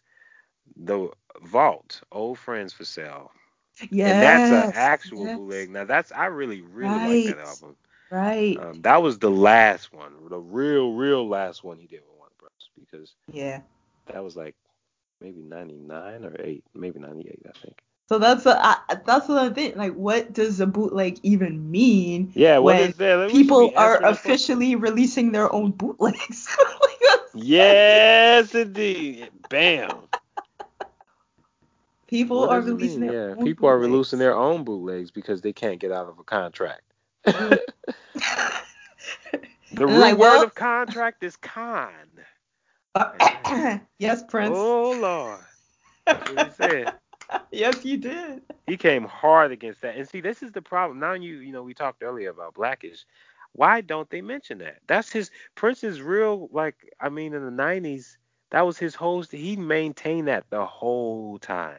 Hmm. The whole time he was always preaching against that. Like the labels and how they take advantage. And I appreciate again. I would mention Michael for a second because I think about how Michael with his catalog and being able to supply artists like Little Richard, their Yes. their licensing back and paying them their due because they were not given that, and that's what they fought for. So it's a Mhm. those things should be talked about when we acknowledge them, not just the look at their eyes. Oh, he was just a bad mother. It's like, yeah, but then look what he did. Look what he did. Look what he talked about when he was here. Mhm. Yes, When he exactly. did interviews, he didn't talk about all the other stuff. That's what he talked about. So, And that's what I wish people focused on more of that stuff. I think with Prince, people did because he was adamant. Like, this is what I'm going to talk about. This is what I'm going to address. I'm not going to address this. And Michael, I don't think was as adamant about that. With the Oprah Winfrey interview, he said, "Oh, you could just talk about anything." She's like, "Are you a virgin?" Like, really, really?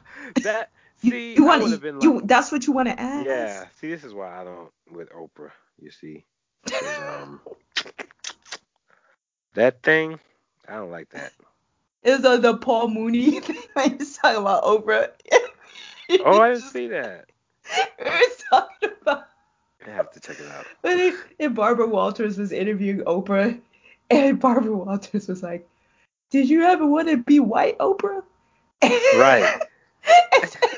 And Paul Mooney was like, "Barbara, Barbara, yes, yes, Barbara." Like, he always goes in on Oprah because he Paul talks about. Mooney. Yeah, because he Okay, talks I'm gonna about how check it she out. always exploits people's situations, and she Exactly. No, she does. does. She does. Like that's the question you ask. You ask Michael J. He hasn't done an interview in so long, and there's so many things we can ask him about. What kind of music he made, just Right. how it was. But you get to that. It's like why? Hey, Michael, are you a virgin? Oh, that's private, Oprah.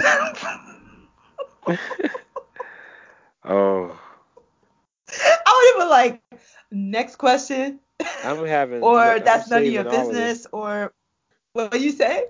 I said I'm saving all of this information about Paul Mooney and Oprah because I want to see Oh, this about Michael Jackson. I feel like I'm gonna yeah, laugh just because look I at. could tell just by your laugh it's gonna be hilarious. He has all these albums, but yeah, just Paul Mooney, Oprah Winfrey, and then Paul Mooney, Michael Jackson. That's, Yeah. oh, Paul Mooney. And he talks about he's like Michael is innocent and here's why. Yeah. Yeah. Right. Yeah. Ooh. But Oprah Winfrey, yeah. Why would you? Out of all the questions, you have all this time with him, Mhm. and you would have asked that. You You have asked all that. this time with him, See, that's and he why would. Prince was like, "I'm gonna give you the questions, okay? Like you ain't gonna ask me that, and if you ask me something similar, I'm gonna give you a question that's easy to be like, we good." Because when she asked him, "So how's your family?" and da, da, da, she knew, Right. but she was Right. like, and he said, "We good. We always good." So, you know, don't come at me with the bull because I'm gonna have to watch it before you post it. And if I don't Right. like something, I'm taking it out. I'm actually surprised that he had Oprah Winfrey interview him. I'm just I really think that was surprised. all. I think that was really connected to EMI and the promotion of Emancipation, and Ah, that that was makes probably sense. That yeah. makes And I think sense. that was exposure because she was still really big at that time, and he needed Yeah. that exposure because again he changed his name and the media didn't really dig that too well. So his promotion was kind of kicked, so he had to really hustle and he kind of had to eat the fish and spit out the bones, like they say in the movies. It's funny. I don't remember him really talking about. emancipation the whole time. A lot of it was more spiritual. He was talking more about Yeah. esoteric and spiritual stuff. Hmm. So I don't even remember a lot of the promotion of the album, to be honest, in that interview. That's true. I mean, yeah, it was mainly Oprah saying, and this is emancipation. Oh, look at it. It makes you dance and da da Exactly. da da. Yeah. But he was Exactly. just speaking of, I mean, he had experienced a lot. I mean, he was married. This is the first time he was married. So Right. there's a new element. You can see just, but he seemed at peace around that time. He seemed like it was a lot of conflict though, but Hmm. I mean, emancipation is one of my his favorite. child His just child just died. So, had passed away. Exactly. yeah. So there was a lot of shift and change around that Hmm. time. You can see he was really just like I watched the Holy River not long ago that they posted. They Hmm. have that on YouTube finally. Again, what a lucky generation you guys are. But anyway, you can see in that video, he's talking about Jesus, he's talking about God, he's just really getting to spiritual matters because in Right. his life so much had changed, so he was really growing up, and yeah, I would agree with you though. Oprah probably didn't focus too much on that. She was probably wondering about just, and I think he sort of narrated it to where it didn't go too left Yes. field. But I like Yes. that. The reason why I appreciate it is because again, it's not the 80s. Because I still hate that people focus on the 80s so much. I feel like there's just an over obsession with it, where they don't even focus. And now it's to the point where it's like, are they ever going to go beyond that and speak on something after that? No. No. Because it's profit. It's just the same with Michael Jackson. They do the same thing. It's like Thriller. It's obviously when you think of Halloween, everyone uses Thriller, but they don't think of Ghost. They don't do Right. anything about Ghosts. Why not? That's just incredible. I think a lot of that is media. A lot of that is how media in particular continues to interpret Michael and Prince. So they're relegated to the 80s, just like Whitney Houston's relegated to the 80s. 80s, yeah. Madonna, however, interestingly, is not. She seems to escape that with media. I'm not sure why that is. Because when talking about her, people don't focus on like a version. They don't focus on. People don't even talk about her first album, which is actually the one album I really like from her, to be Right. honest. Hmm. Everybody, like, okay, that was okay Is before that the album where MTV. she? I think. Hmm? What's the song Is on it that? Borderline? And what's the? Borderline. Is it Papa Don't Preach? No, that was the third Okay. album. I think that was the I third album. love that song. Papa I'm don't. always singing it. Oh, you could make a whole episode I'm on that in song. love again. And the double entendres there. Yeah. But yeah, Exactly. the first album it had yeah, everybody. Oh, so it had everybody was the first single, and that was the first Madonna song I ever heard. I know we're talking about Madonna, but it's the first Madonna song I ever heard. And so there was a show, New York Hot Tracks, with Carlos de Jesus, and this was before MTV. I didn't have MTV as a child. I didn't see MTV till I was a little bit older. New York Hot Tracks came on. Was it Friday nights at 11? Oh, we stayed up late watching New York Hot Tracks. It was her at this club Danceteria, and she was with these two dudes, and yeah, that was a club hit. Everybody, Hmm. and she wrote the song. She was credited writing the song, and actually, she was in this group before she did solo. It was a group called Emma or something like that, and she played drums. I think she played drums in this group. And so she wrote it around that time, and they did it. She was like, I want to be a solo star. I want to be a big star. So she moved to New York and sold the song, and it was in the clubs and everything. That is the one song I really, really, really like from Madonna. I think the way it was arranged, just the sense of melody in the song, the way it built up and went back, just the way I didn't really hear that in a lot of other Madonna songs. People don't mention that song. People always mention I don't know. I don't even know what songs people mention of Madonna, but I know it's not from the first. Right. Maybe they mentioned Borderline or Holiday and that kind of stuff. But usually people mention that stuff when they grew up. but people usually mention Hung Up and all those later Madonna songs. So I'm curious how Madonna escaped being relegated to the 80s, but Whitney Houston never escaped that. Prince never escaped that, and Michael never Hmm. escaped that. I think it's a lot to do. It has a lot to do with her reach. She's performed everywhere pretty much too. I think that helps her a lot because when you travel as much as her last tour, she was everywhere and she usually sells out too. So people just like her. But I'm sure there's a lot of other Yeah, nuances as to but why. but Like you they said, like the fact the that other three have Whitney performed. Houston, right? Uh-huh. Exactly, like Whitney Houston and Michael, obviously. I mean, they performed everywhere. Why are they relegated to the 80s?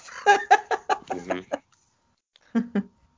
I did get Yeah, the I chance think. to see her at Paisley Park in 2015 when she performed in Minneapolis. Prince invited Ah, her to Paisley Park, and I was one of the lucky people in that space. It was pretty oh cool to wow. see her. Yeah, she was she was there after she performed, and Prince got on stage. She played the guitar a bit for her, and she couldn't stay the whole Okay. time. There was a moment he kind of indicated on his hand like, "Oh, are you cut for time?" And she had left, but it was pretty good to see Ah, Madonna live in action. She's pretty small, just like yeah, Prince. I was like, yeah. wow, she's so little. People are smaller than they look. Yeah, the industry loves, overblowing and adding glitter and animation to Yeah. confuse you. Then you get to them, it's like, oh, No, she's I do small. wonder though. Okay. She got more of a space to be herself. And yes, she definitely has gotten a lot of critiques. I see her in many Hmm. cases as a cultural appropriator. I'm not gonna Yes, knock right. the steps she took to get where she get in terms of her fame, because I think she did work at that. However, she did culturally appropriate a lot of folks to get there. That's a whole other episode. But I'm not gonna be like, oh, she shoots up her wedding. I'm not gonna do all that. I don't know that as a fact, so I can't. But I do know over the years she has been a massive cultural appropriator. She hasn't been relegated. That's my issue. She hasn't been relegated to a particular decade in the way that Michael and Prince have. And Yeah, Prince she in had, yeah. particular, he's made music up until literally the day before he left this He earth. does. So literally, Yeah, and he's yeah. still relegated to Purple Rain. But Madonna, people talk about her today, the music she makes today. People talk about, Hmm. people don't even talk about her early era. Like for instance, who's that girl? People, nobody who talks about that. Yeah. Nobody. Nobody talks about True Blue. The only people who talk about that are her fans. But in general, like Ain't just nobody checking casual for those albums in fans, general. right? People don't talk about the Dick Tracy soundtrack. People don't talk about bedtime stories even when where she worked with Babyface. People don't talk about that stuff. People talk about Ray of Light on. That's what they talk about when it comes to Madonna. That she just has had more of an opportunity to expand, quote unquote, her brand, expand her music, and get a chance to do that. Where Prince, oh, Purple Rain, that's all I know. Michael, all I know is Thriller. And it's just, I don't understand. I just have questions. I And don't think people we'll don't ever. even You're right. talk about They don't. Madonna in the 80s anymore. Yeah, I They know. they Well, I may think talk she's about a Madonna few is also songs. very involved in like social media to the extent that she's often sharing her family. She's Mm-hmm. always, being very active on Twitter in regard to whatever current is going on. So to some degree, she kind of puts herself out there on the line a bit more, and she takes incredible risk that she know will end up making her the talk of the town. So Mm-hmm. she'll do something, and that's what I appreciate about it because she kind of knows the media side of it. She knows what to give that'll have people talking about it for a lot. Whereas Mm-hmm. Prince and Michael, especially, were not. I mean, what they gave was creative. It wasn't like Prince. I mean, even Prince being on Instagram when it was laid out. It wasn't just random shit. It was like, no, look at me and when I was in 2004, or look at me when I was in 98 or whatever. So it was not as I still see what you mean though, because in a way, it's still that a lot of people just talk about. When you mention Prince, they say Purple Rain. When you mention Michael, Exactly. they say, but I get okay.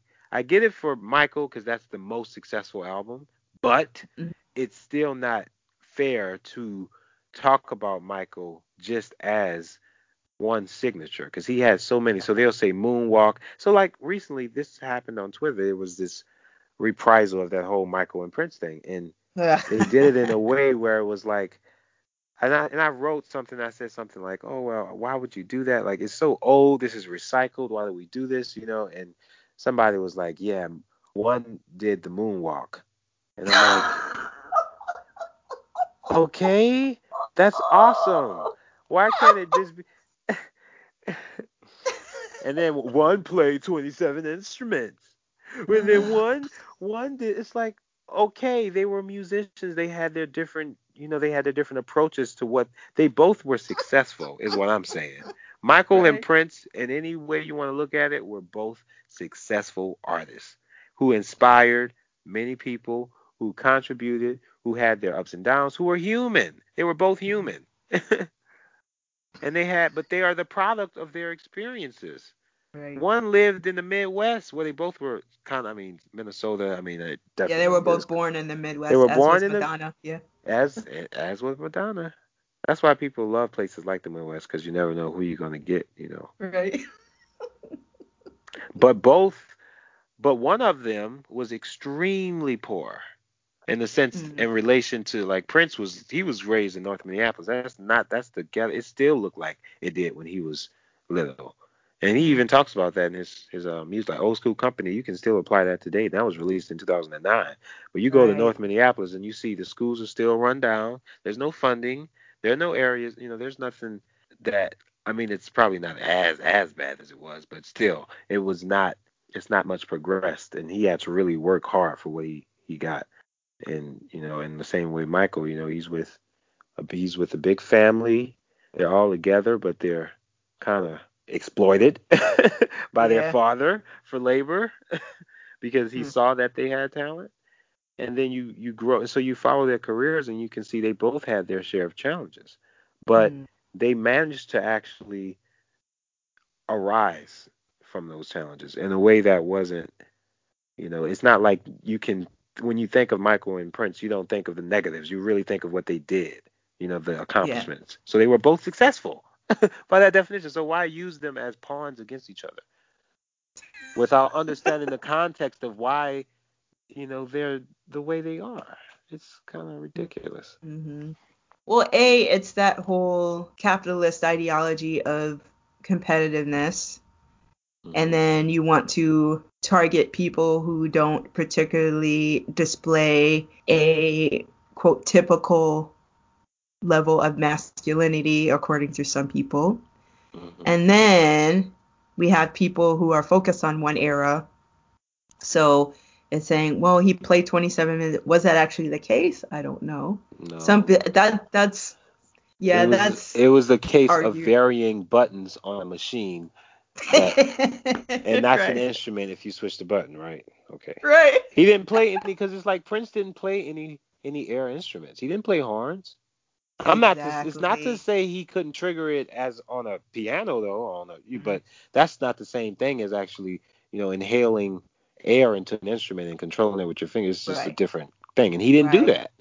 He did Right. string instruments, he did hand instruments and all of it in his voice, obviously, but let's not act as if that 27 instruments mean, oh yeah, he could play the violin. He didn't play the Right. violin. Right. He played piano, guitar, bass, drums. He played instruments like in varying forms of that. I know he played the Right. accordion. I think that was cute that he played that. But Aww. yeah, it's not, it's like even still, and it's not that he could play them. He could play them really well. That's also Right. a very Right. important distinction because there are a lot of people who can play many instruments. But he That's played it in a me. way where, yeah, you can play. You I did can the play, but intro. not You that did it. well. But yeah, I'm that person. I would say I'm on the level of Michael Jackson, just a little bit better in terms of playing instruments. Hmm. So I played in bands before. I write music. I tinker on some instruments. So Hmm. I play at least 5 instruments. I would never say I'm at the level of Prince. And so when people say, "Oh, are you a musician?" I'll say I play music. because Hmm. I just feel like I'm not on that level enough to say that I am. However, I have played in bands, so does that make me a musician? I don't know. According to me, no. It Just does.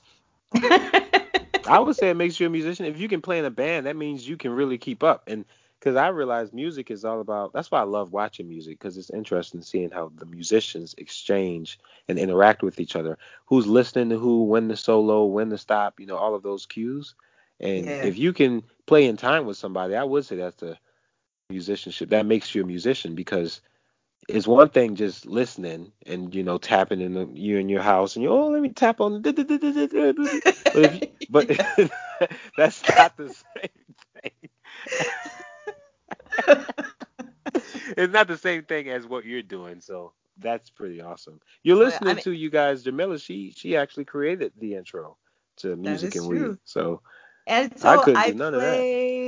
I play guitar, I play piano, harmonica, Wow. ukulele. I have played the accordion twice. I'm not good at it at all. Hmm.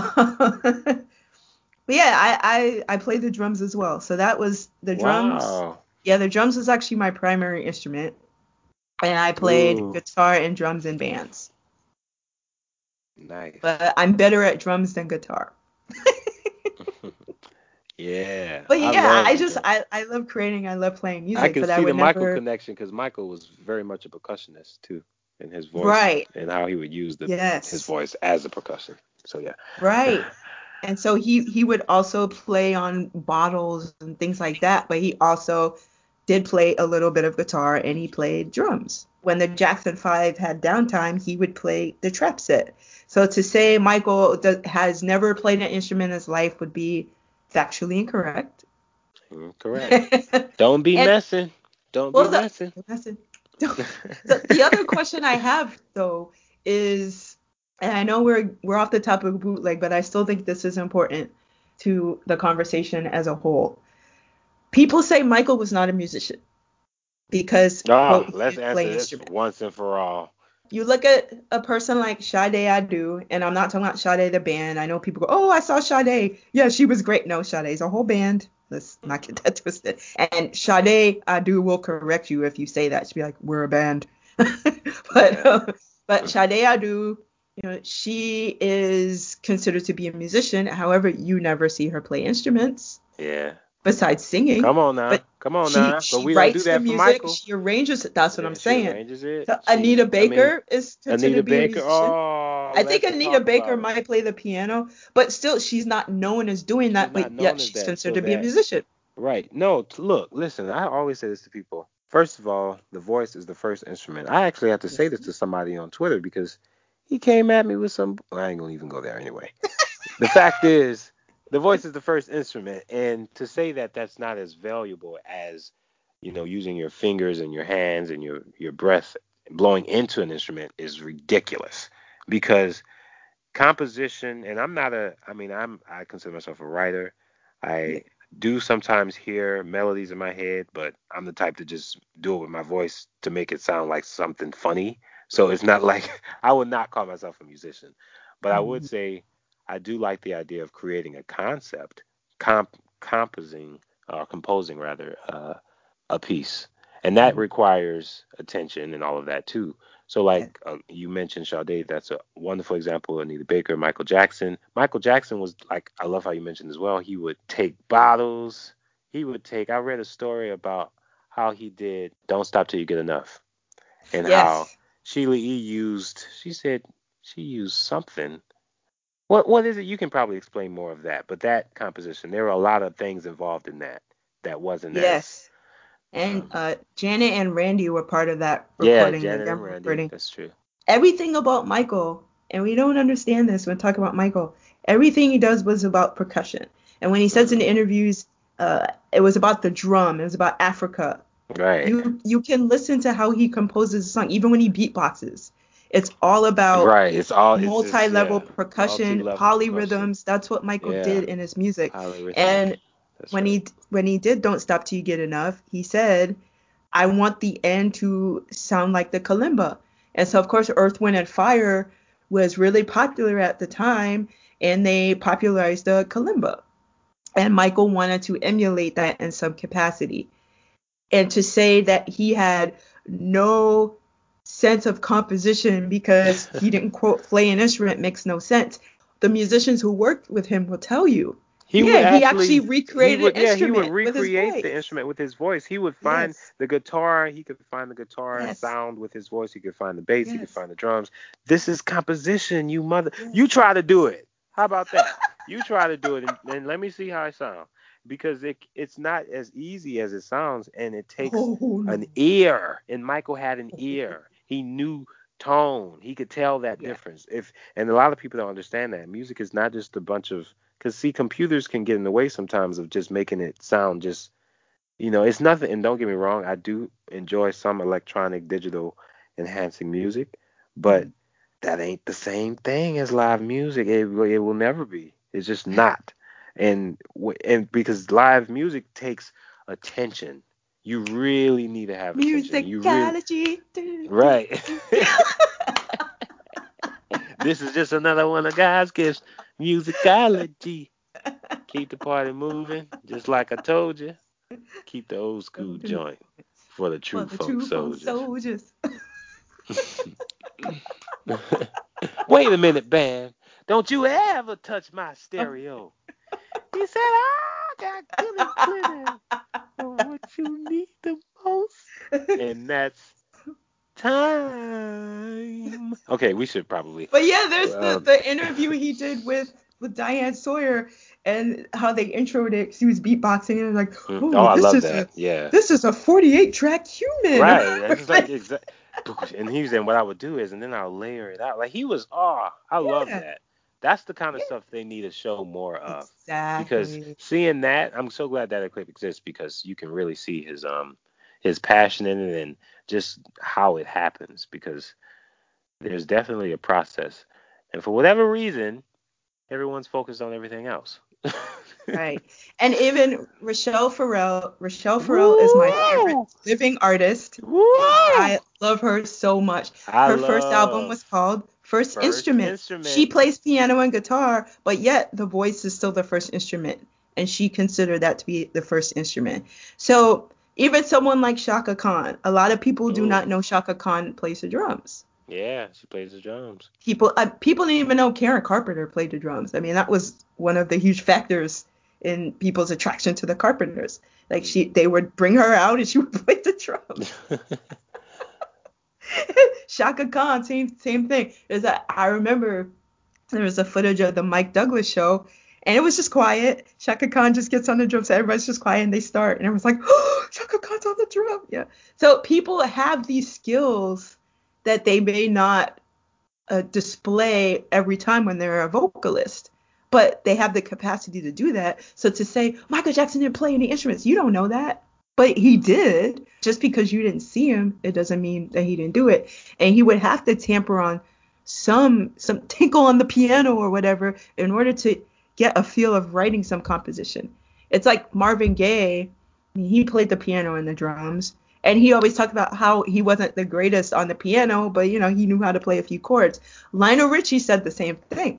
Lionel Richie is known for playing the piano. When he was in the Commodores, he also played, was it the trumpet? I think he played the trumpet or the sax. Hmm. Somebody Okay. correct. But, then he became known for playing the piano. But he did an interview in the 80s saying, I know I'm not the greatest piano player and I'm not the greatest singer. So even people who are known for playing these instruments are like, I know I'm not, there's people way better than me. So to Yeah. say Michael Jackson didn't know what he was doing because you didn't see him, that you Yeah, didn't that's work just with him. yeah, you didn't work with him and you're not if you're not open to that reality, if you're not open to reality, then what are you even talking about? Because Right. the truth is Michael was a musician. He And was a musician through and through. through and through. So let's get off of, just this attempt. Again, that whole competitive nature of capitalism and what it does to people when they think of two artists that share some similar common ground and then, oh, but this one did that and this one did that. Okay, well, what about this? It's like, Hmm. stop it. Let's stop And all that. in a way, to challenge capitalism, I do support bootlegs, but not in the way where artists can't get anything. Because Right. again, I really do advocate artists being paid for their work. There you go. You're Absolutely. right. I But That's a but good if way. we look at it, they're still not making that much money when you're dealing with major labels. So it's like, where does that fit in? I think in a way, maybe people should bootleg to send a Hmm. message to the record labels, like pay the artist more. I'm a fan of bootlegging. Not in the sense that it's not like you said, as long as the artist is getting something. Like, because another thing is, it's like you said, no one, musicians and artists are not getting paid through the label based off of the sales, because people, first of all, are not selling as much because they have other alternatives of getting alternative ways of getting what they want, so they can stream it, or they just buy merch. That's what a lot of people want to Yes. wear. Get cups and hoodies and all that. So it's not really like they're really losing out. The industry makes it seem as if they're paying the artists. They're not.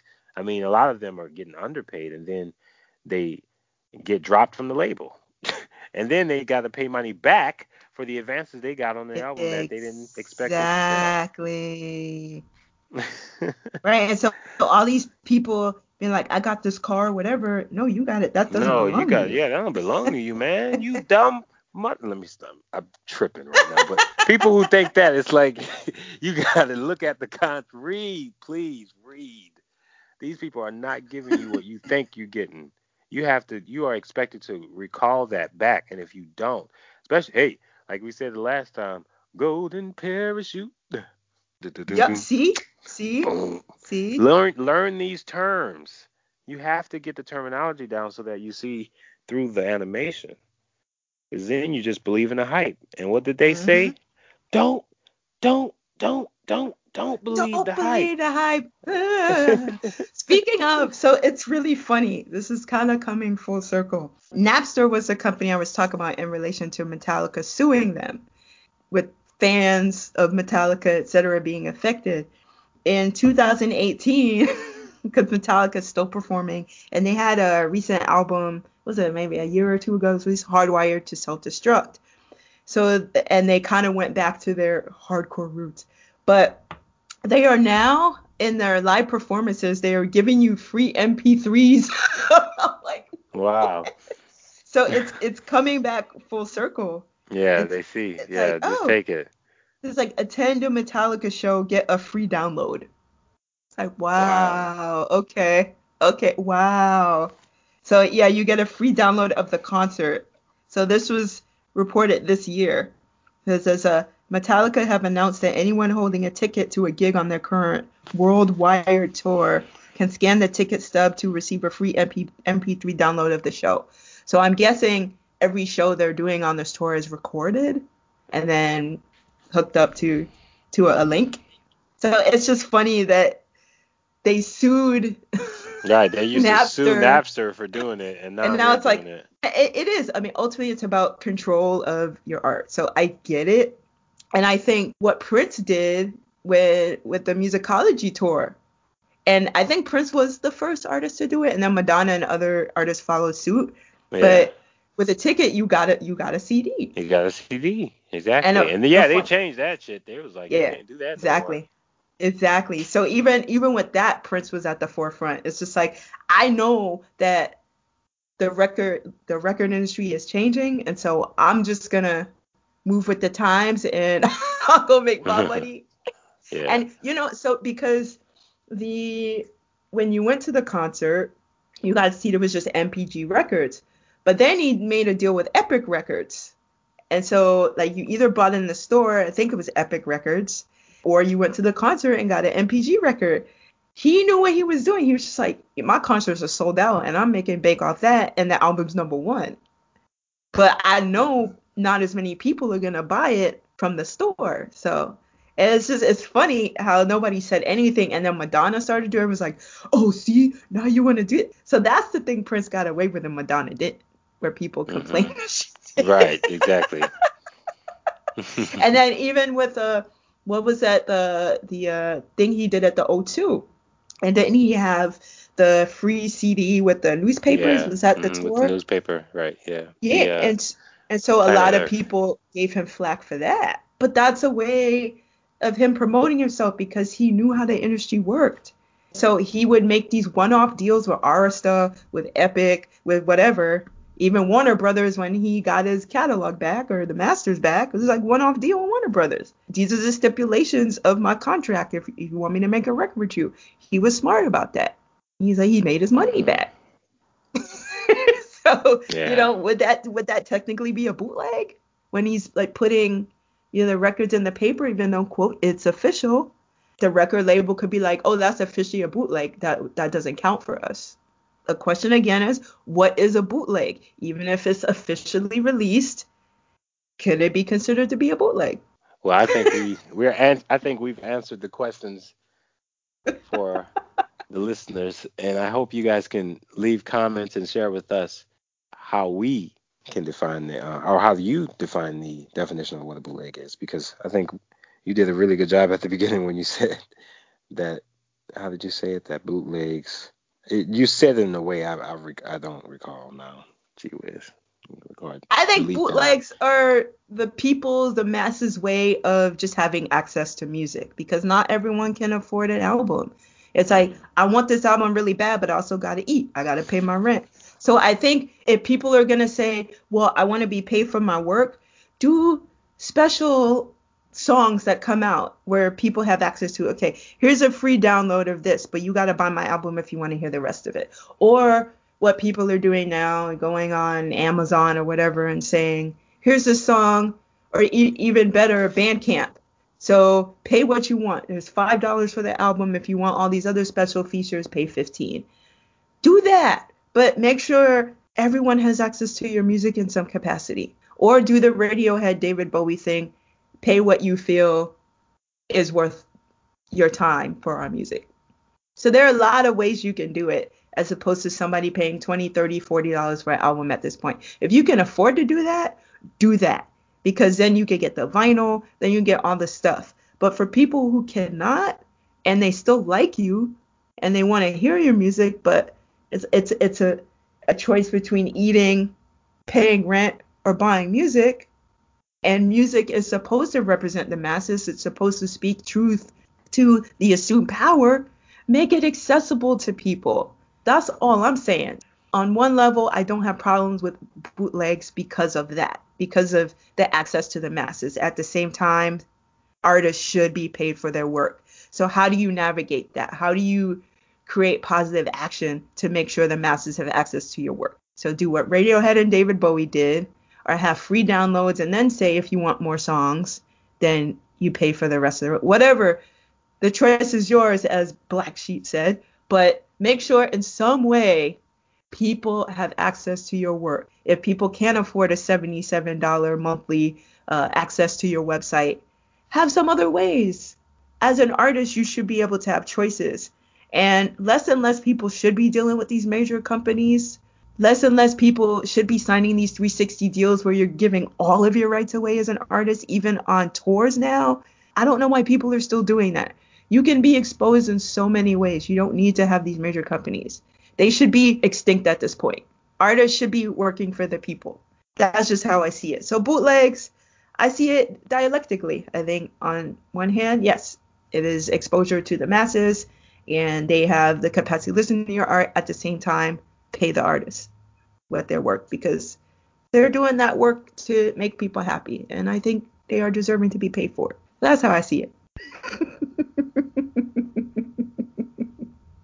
Thank you for listening. Thank you guys for listening, and share with us if you have been one of those people to wear boots on the occasion of an inconvenience of maybe you just like bootlegs. What makes you like bootlegs?